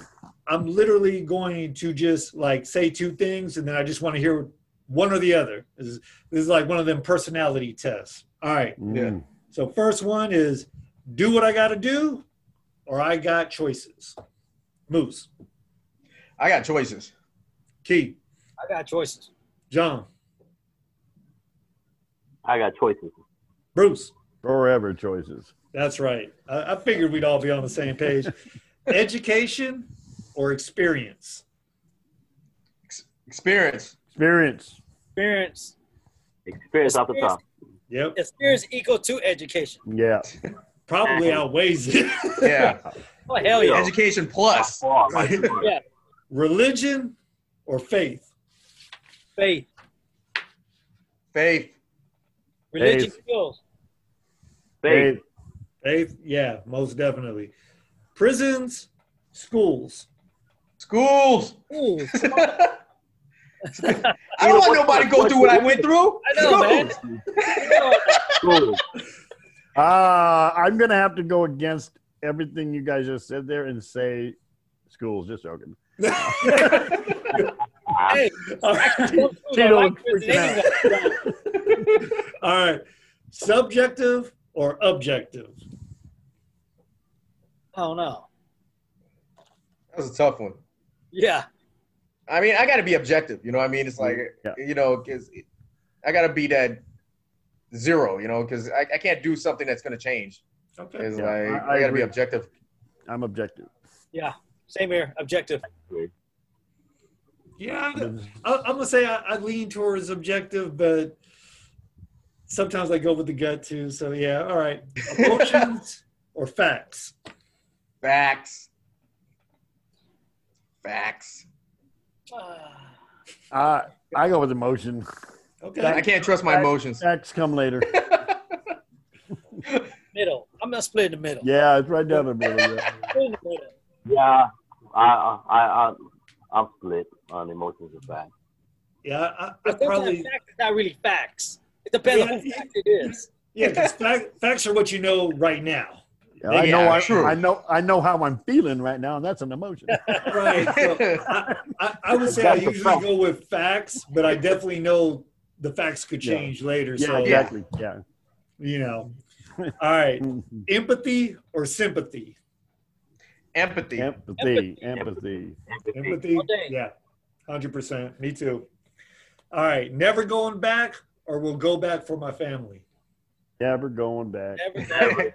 Can't do it. I can't do nothing for them inside. I love my family, but I'm never going back. You know, We're gonna have to work that out. Yeah, I'm not going back. you know, the only thing I would say on that is it would be never going back, but it's also how heinous it is, and if it happens right in front of me, where it's a reaction versus a. If I get to think about it, it's never going back. Yeah. If I got to deal with something right there, then yeah, I don't know. All right, here's a good one: Trump or Biden? I can't support neither, man. I can't do it. They're both assholes, man. Their record speaks for themselves. It's like, at this point, we're just fucked. I'm disappointed you add that question. You know what? I put Yeah. it there because I've noticed a lot of the brothers that have been inside with us. There's some very hardcore one way or the others, right? Yeah. And I'll be the first to say I don't like either one of them. I Yeah. can't. Nah. Yeah. No You know, comment. Both fucktards, man. It's like. I'll be the fifth on that one. All Yeah. right, that's fine. No It's comment. It's all good. It's all good. I'm in the Philippines. Look, I can't vote, but I'm telling you who I would vote for, and it's either of them. All right. Power or respect? You could do a lot more with respect than Yeah. power. Yeah. Respect first. Respect. Yeah, me too. Power Me could, too. power could also cause fear too. So Exactly. I don't want it. I don't want it. But I give it. yeah, Yeah. You know? Well And said. respect can also equal power, though. Yeah. I mean, and, yeah. Most definitely. Assuming you're going to use it in a positive Yeah. way. Of course. Respect first, and then power Yeah. later. Yeah. Most Respect definitely. first, it right. lasts longer. Yeah, definitely.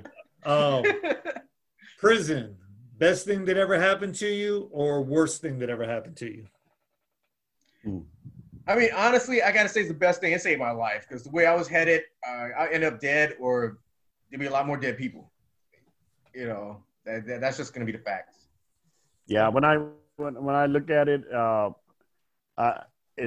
it was the worst thing that ever happened to me at the time, but it ended up not being the best thing. But I'm with him. I probably would have been dead a long time ago. I say it was transformational. Yeah. Give me a moment of transformation. It's not an either or. Yeah. Yeah. Yeah. But it's what you If make you it. would've asked- right, that's true. If you would have asked me that 25 years ago, I would have said the worst thing. Yeah. Right? Yeah. But if you ask me that now, I'll say I welcome it because I'm sure we all agree. Yeah, it transformed us to who we are today. Yeah. Look what we're doing now, right? Having this podcast Yeah. Yeah, conference. definitely. I could have Mohawk. You know? It's, like- Not a mohawk. it's a Mohawk. Look at you. Like some Cupid doll swirl or something. No, seriously, 25 years ago, 30 years ago, I mean, I couldn't get caught dead not trying to look the hardest, the best ever. Yeah. Now I can look like a damn fool and I don't care. You know? True. We do. Yeah. That's right. Yeah, I'd say, yeah, I'm kind of on the same. If I had to pick one, I'd definitely say best thing that ever happened to me. But I definitely wouldn't trade it for anything in the world. Once again, I wouldn't know none of y'all. So, I mean, if nothing else, I got that, right? All right. So, in wrapping up, final thoughts. Who wants to go first? Anything you want to say about this conversation? Anything you want to say for anyone that's listening? Anything at all? Moose. Yeah, you know what? Is like one of the thing is, you know, it takes one to help one. And being that we was in there, we know what happened, and we know what happened when we got out. I think it is a responsibility upon us to actually help those that haven't made it as far. Like you were saying, give them that nudge, seeing us doing well and doing the right things, getting that nudge to want to do it. And because we all know about the chronos, and it took something to make us do that. Yep. And, you know, there's hope, man. There's hope. Cool. Keith? I say there's nobody better to make a change than somebody that's been through it, right? So, like, don't let the people that never, make decision that impacts people that's being impacted by. Mm-hmm. And so the other thing I tell, like, for our folks that's coming home, never forget where you've been, where you've been, who you met, right? Even though you don't out yourself with nobody, but never forget that, because once you do, you get comfortable, you get complacent, and you get, bad things happen when that happens. Yeah. So always good to remember where you've been and who you've been with. Yeah. Good stuff. John? I agree with Key. Being in prison, it took something negative to make us a more positive person. You know what I mean? Don't forget about it. Keep your past of being in prison in the rearview mirror, but don't turn around. Don't make that U-turn. Don't flip that bitch. Keep going straight. You know what I mean? Because like you said, once you forget about that, you're gonna get complacent. You know what happens when you get complacent. And it's also good too that we do this because, I'm assuming that the people in prison are watching this. Otherwise, if they get caught, they're gonna be in prison longer, right? Yeah. But family members of those who are still inside, they might be watching this, listening to this, and they might be a powerful message that they'll that they could share with their loved ones who's still inside. Yeah. Yeah. So that might help them out and motivate them to keep on pushing and get out and join a conference one day. Yeah. Yeah. 100. Bruce? Yeah, I think prisons were horrible. I mean, let's not joke. I mean, make light of it. There were some horrible people. I've had to step over the bodies of some really good friends, and not able to assist them. You know what I mean? And it was really hard at times, very, very hard. But like you said, it's a transformation process where you mature and you grow up and you say, take agency of your own life, and become a man. As weird as that word is nowadays. But I always look at it like, I wrote something one time and it's about kind of prison. When you climb up this cliff out of this hole, how a couple different people would look at it like, man, look how far, look how far down that was, or look at what I came from. And my suggestion to people who crawl out of that chasm is to look back down it and say, look how far you've come. You know what I mean? So that's my advice to people.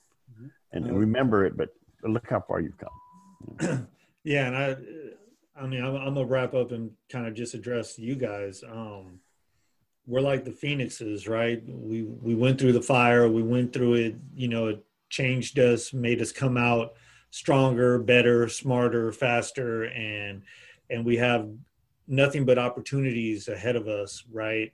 And those opportunities aren't just for us and our families, but for the other brothers that are getting out and going through those same struggles, trials, and tribulations. So I really appreciate y'all jumping on here, and hopefully we can do it again. And even if it's not all of us, we can off and on get on and get our voice out there, because like you guys said, like, there's people that need to hear it, right? And maybe some people that on a fluke listen to the podcast because they have nothing better to do in traffic. they might learn something and change the way they think, like he was talking about, and start looking at people a little bit differently, and maybe hire someone that they wouldn't have hired before, or offer someone an apartment or something that they wouldn't have done before. And we have a shit ton of power between us, and we can keep manifesting that into bigger and better things, not only for ourselves, but for the others coming out just like us. So I 100% appreciate all your time and getting on here. I know everyone got stuff to do, and time is the most valuable thing on the planet. So I appreciate it. I love each and every one of you, and it's good seeing y'all. Since I'm not around, I can't see y'all in person. I know COVID's a bitch. Just keep being protected, and Hey, what's going on? So that was it. Hope you guys enjoyed. Hopefully we'll get to do another one of those in the very near future. Go ahead and subscribe, drop some comments on what you'd like to hear, questions you'd like to ask, and I'll be sure to get those out. All right. Anyway, once again, I'd like to thank each and every one of the men that contributed to this podcast. I'd like to say thank you for listening, and be safe, be blessed. And if no one else has told you, I believe in you. You add value. You're special. You're unique. You're loved. Be blessed. Love y'all. Bye.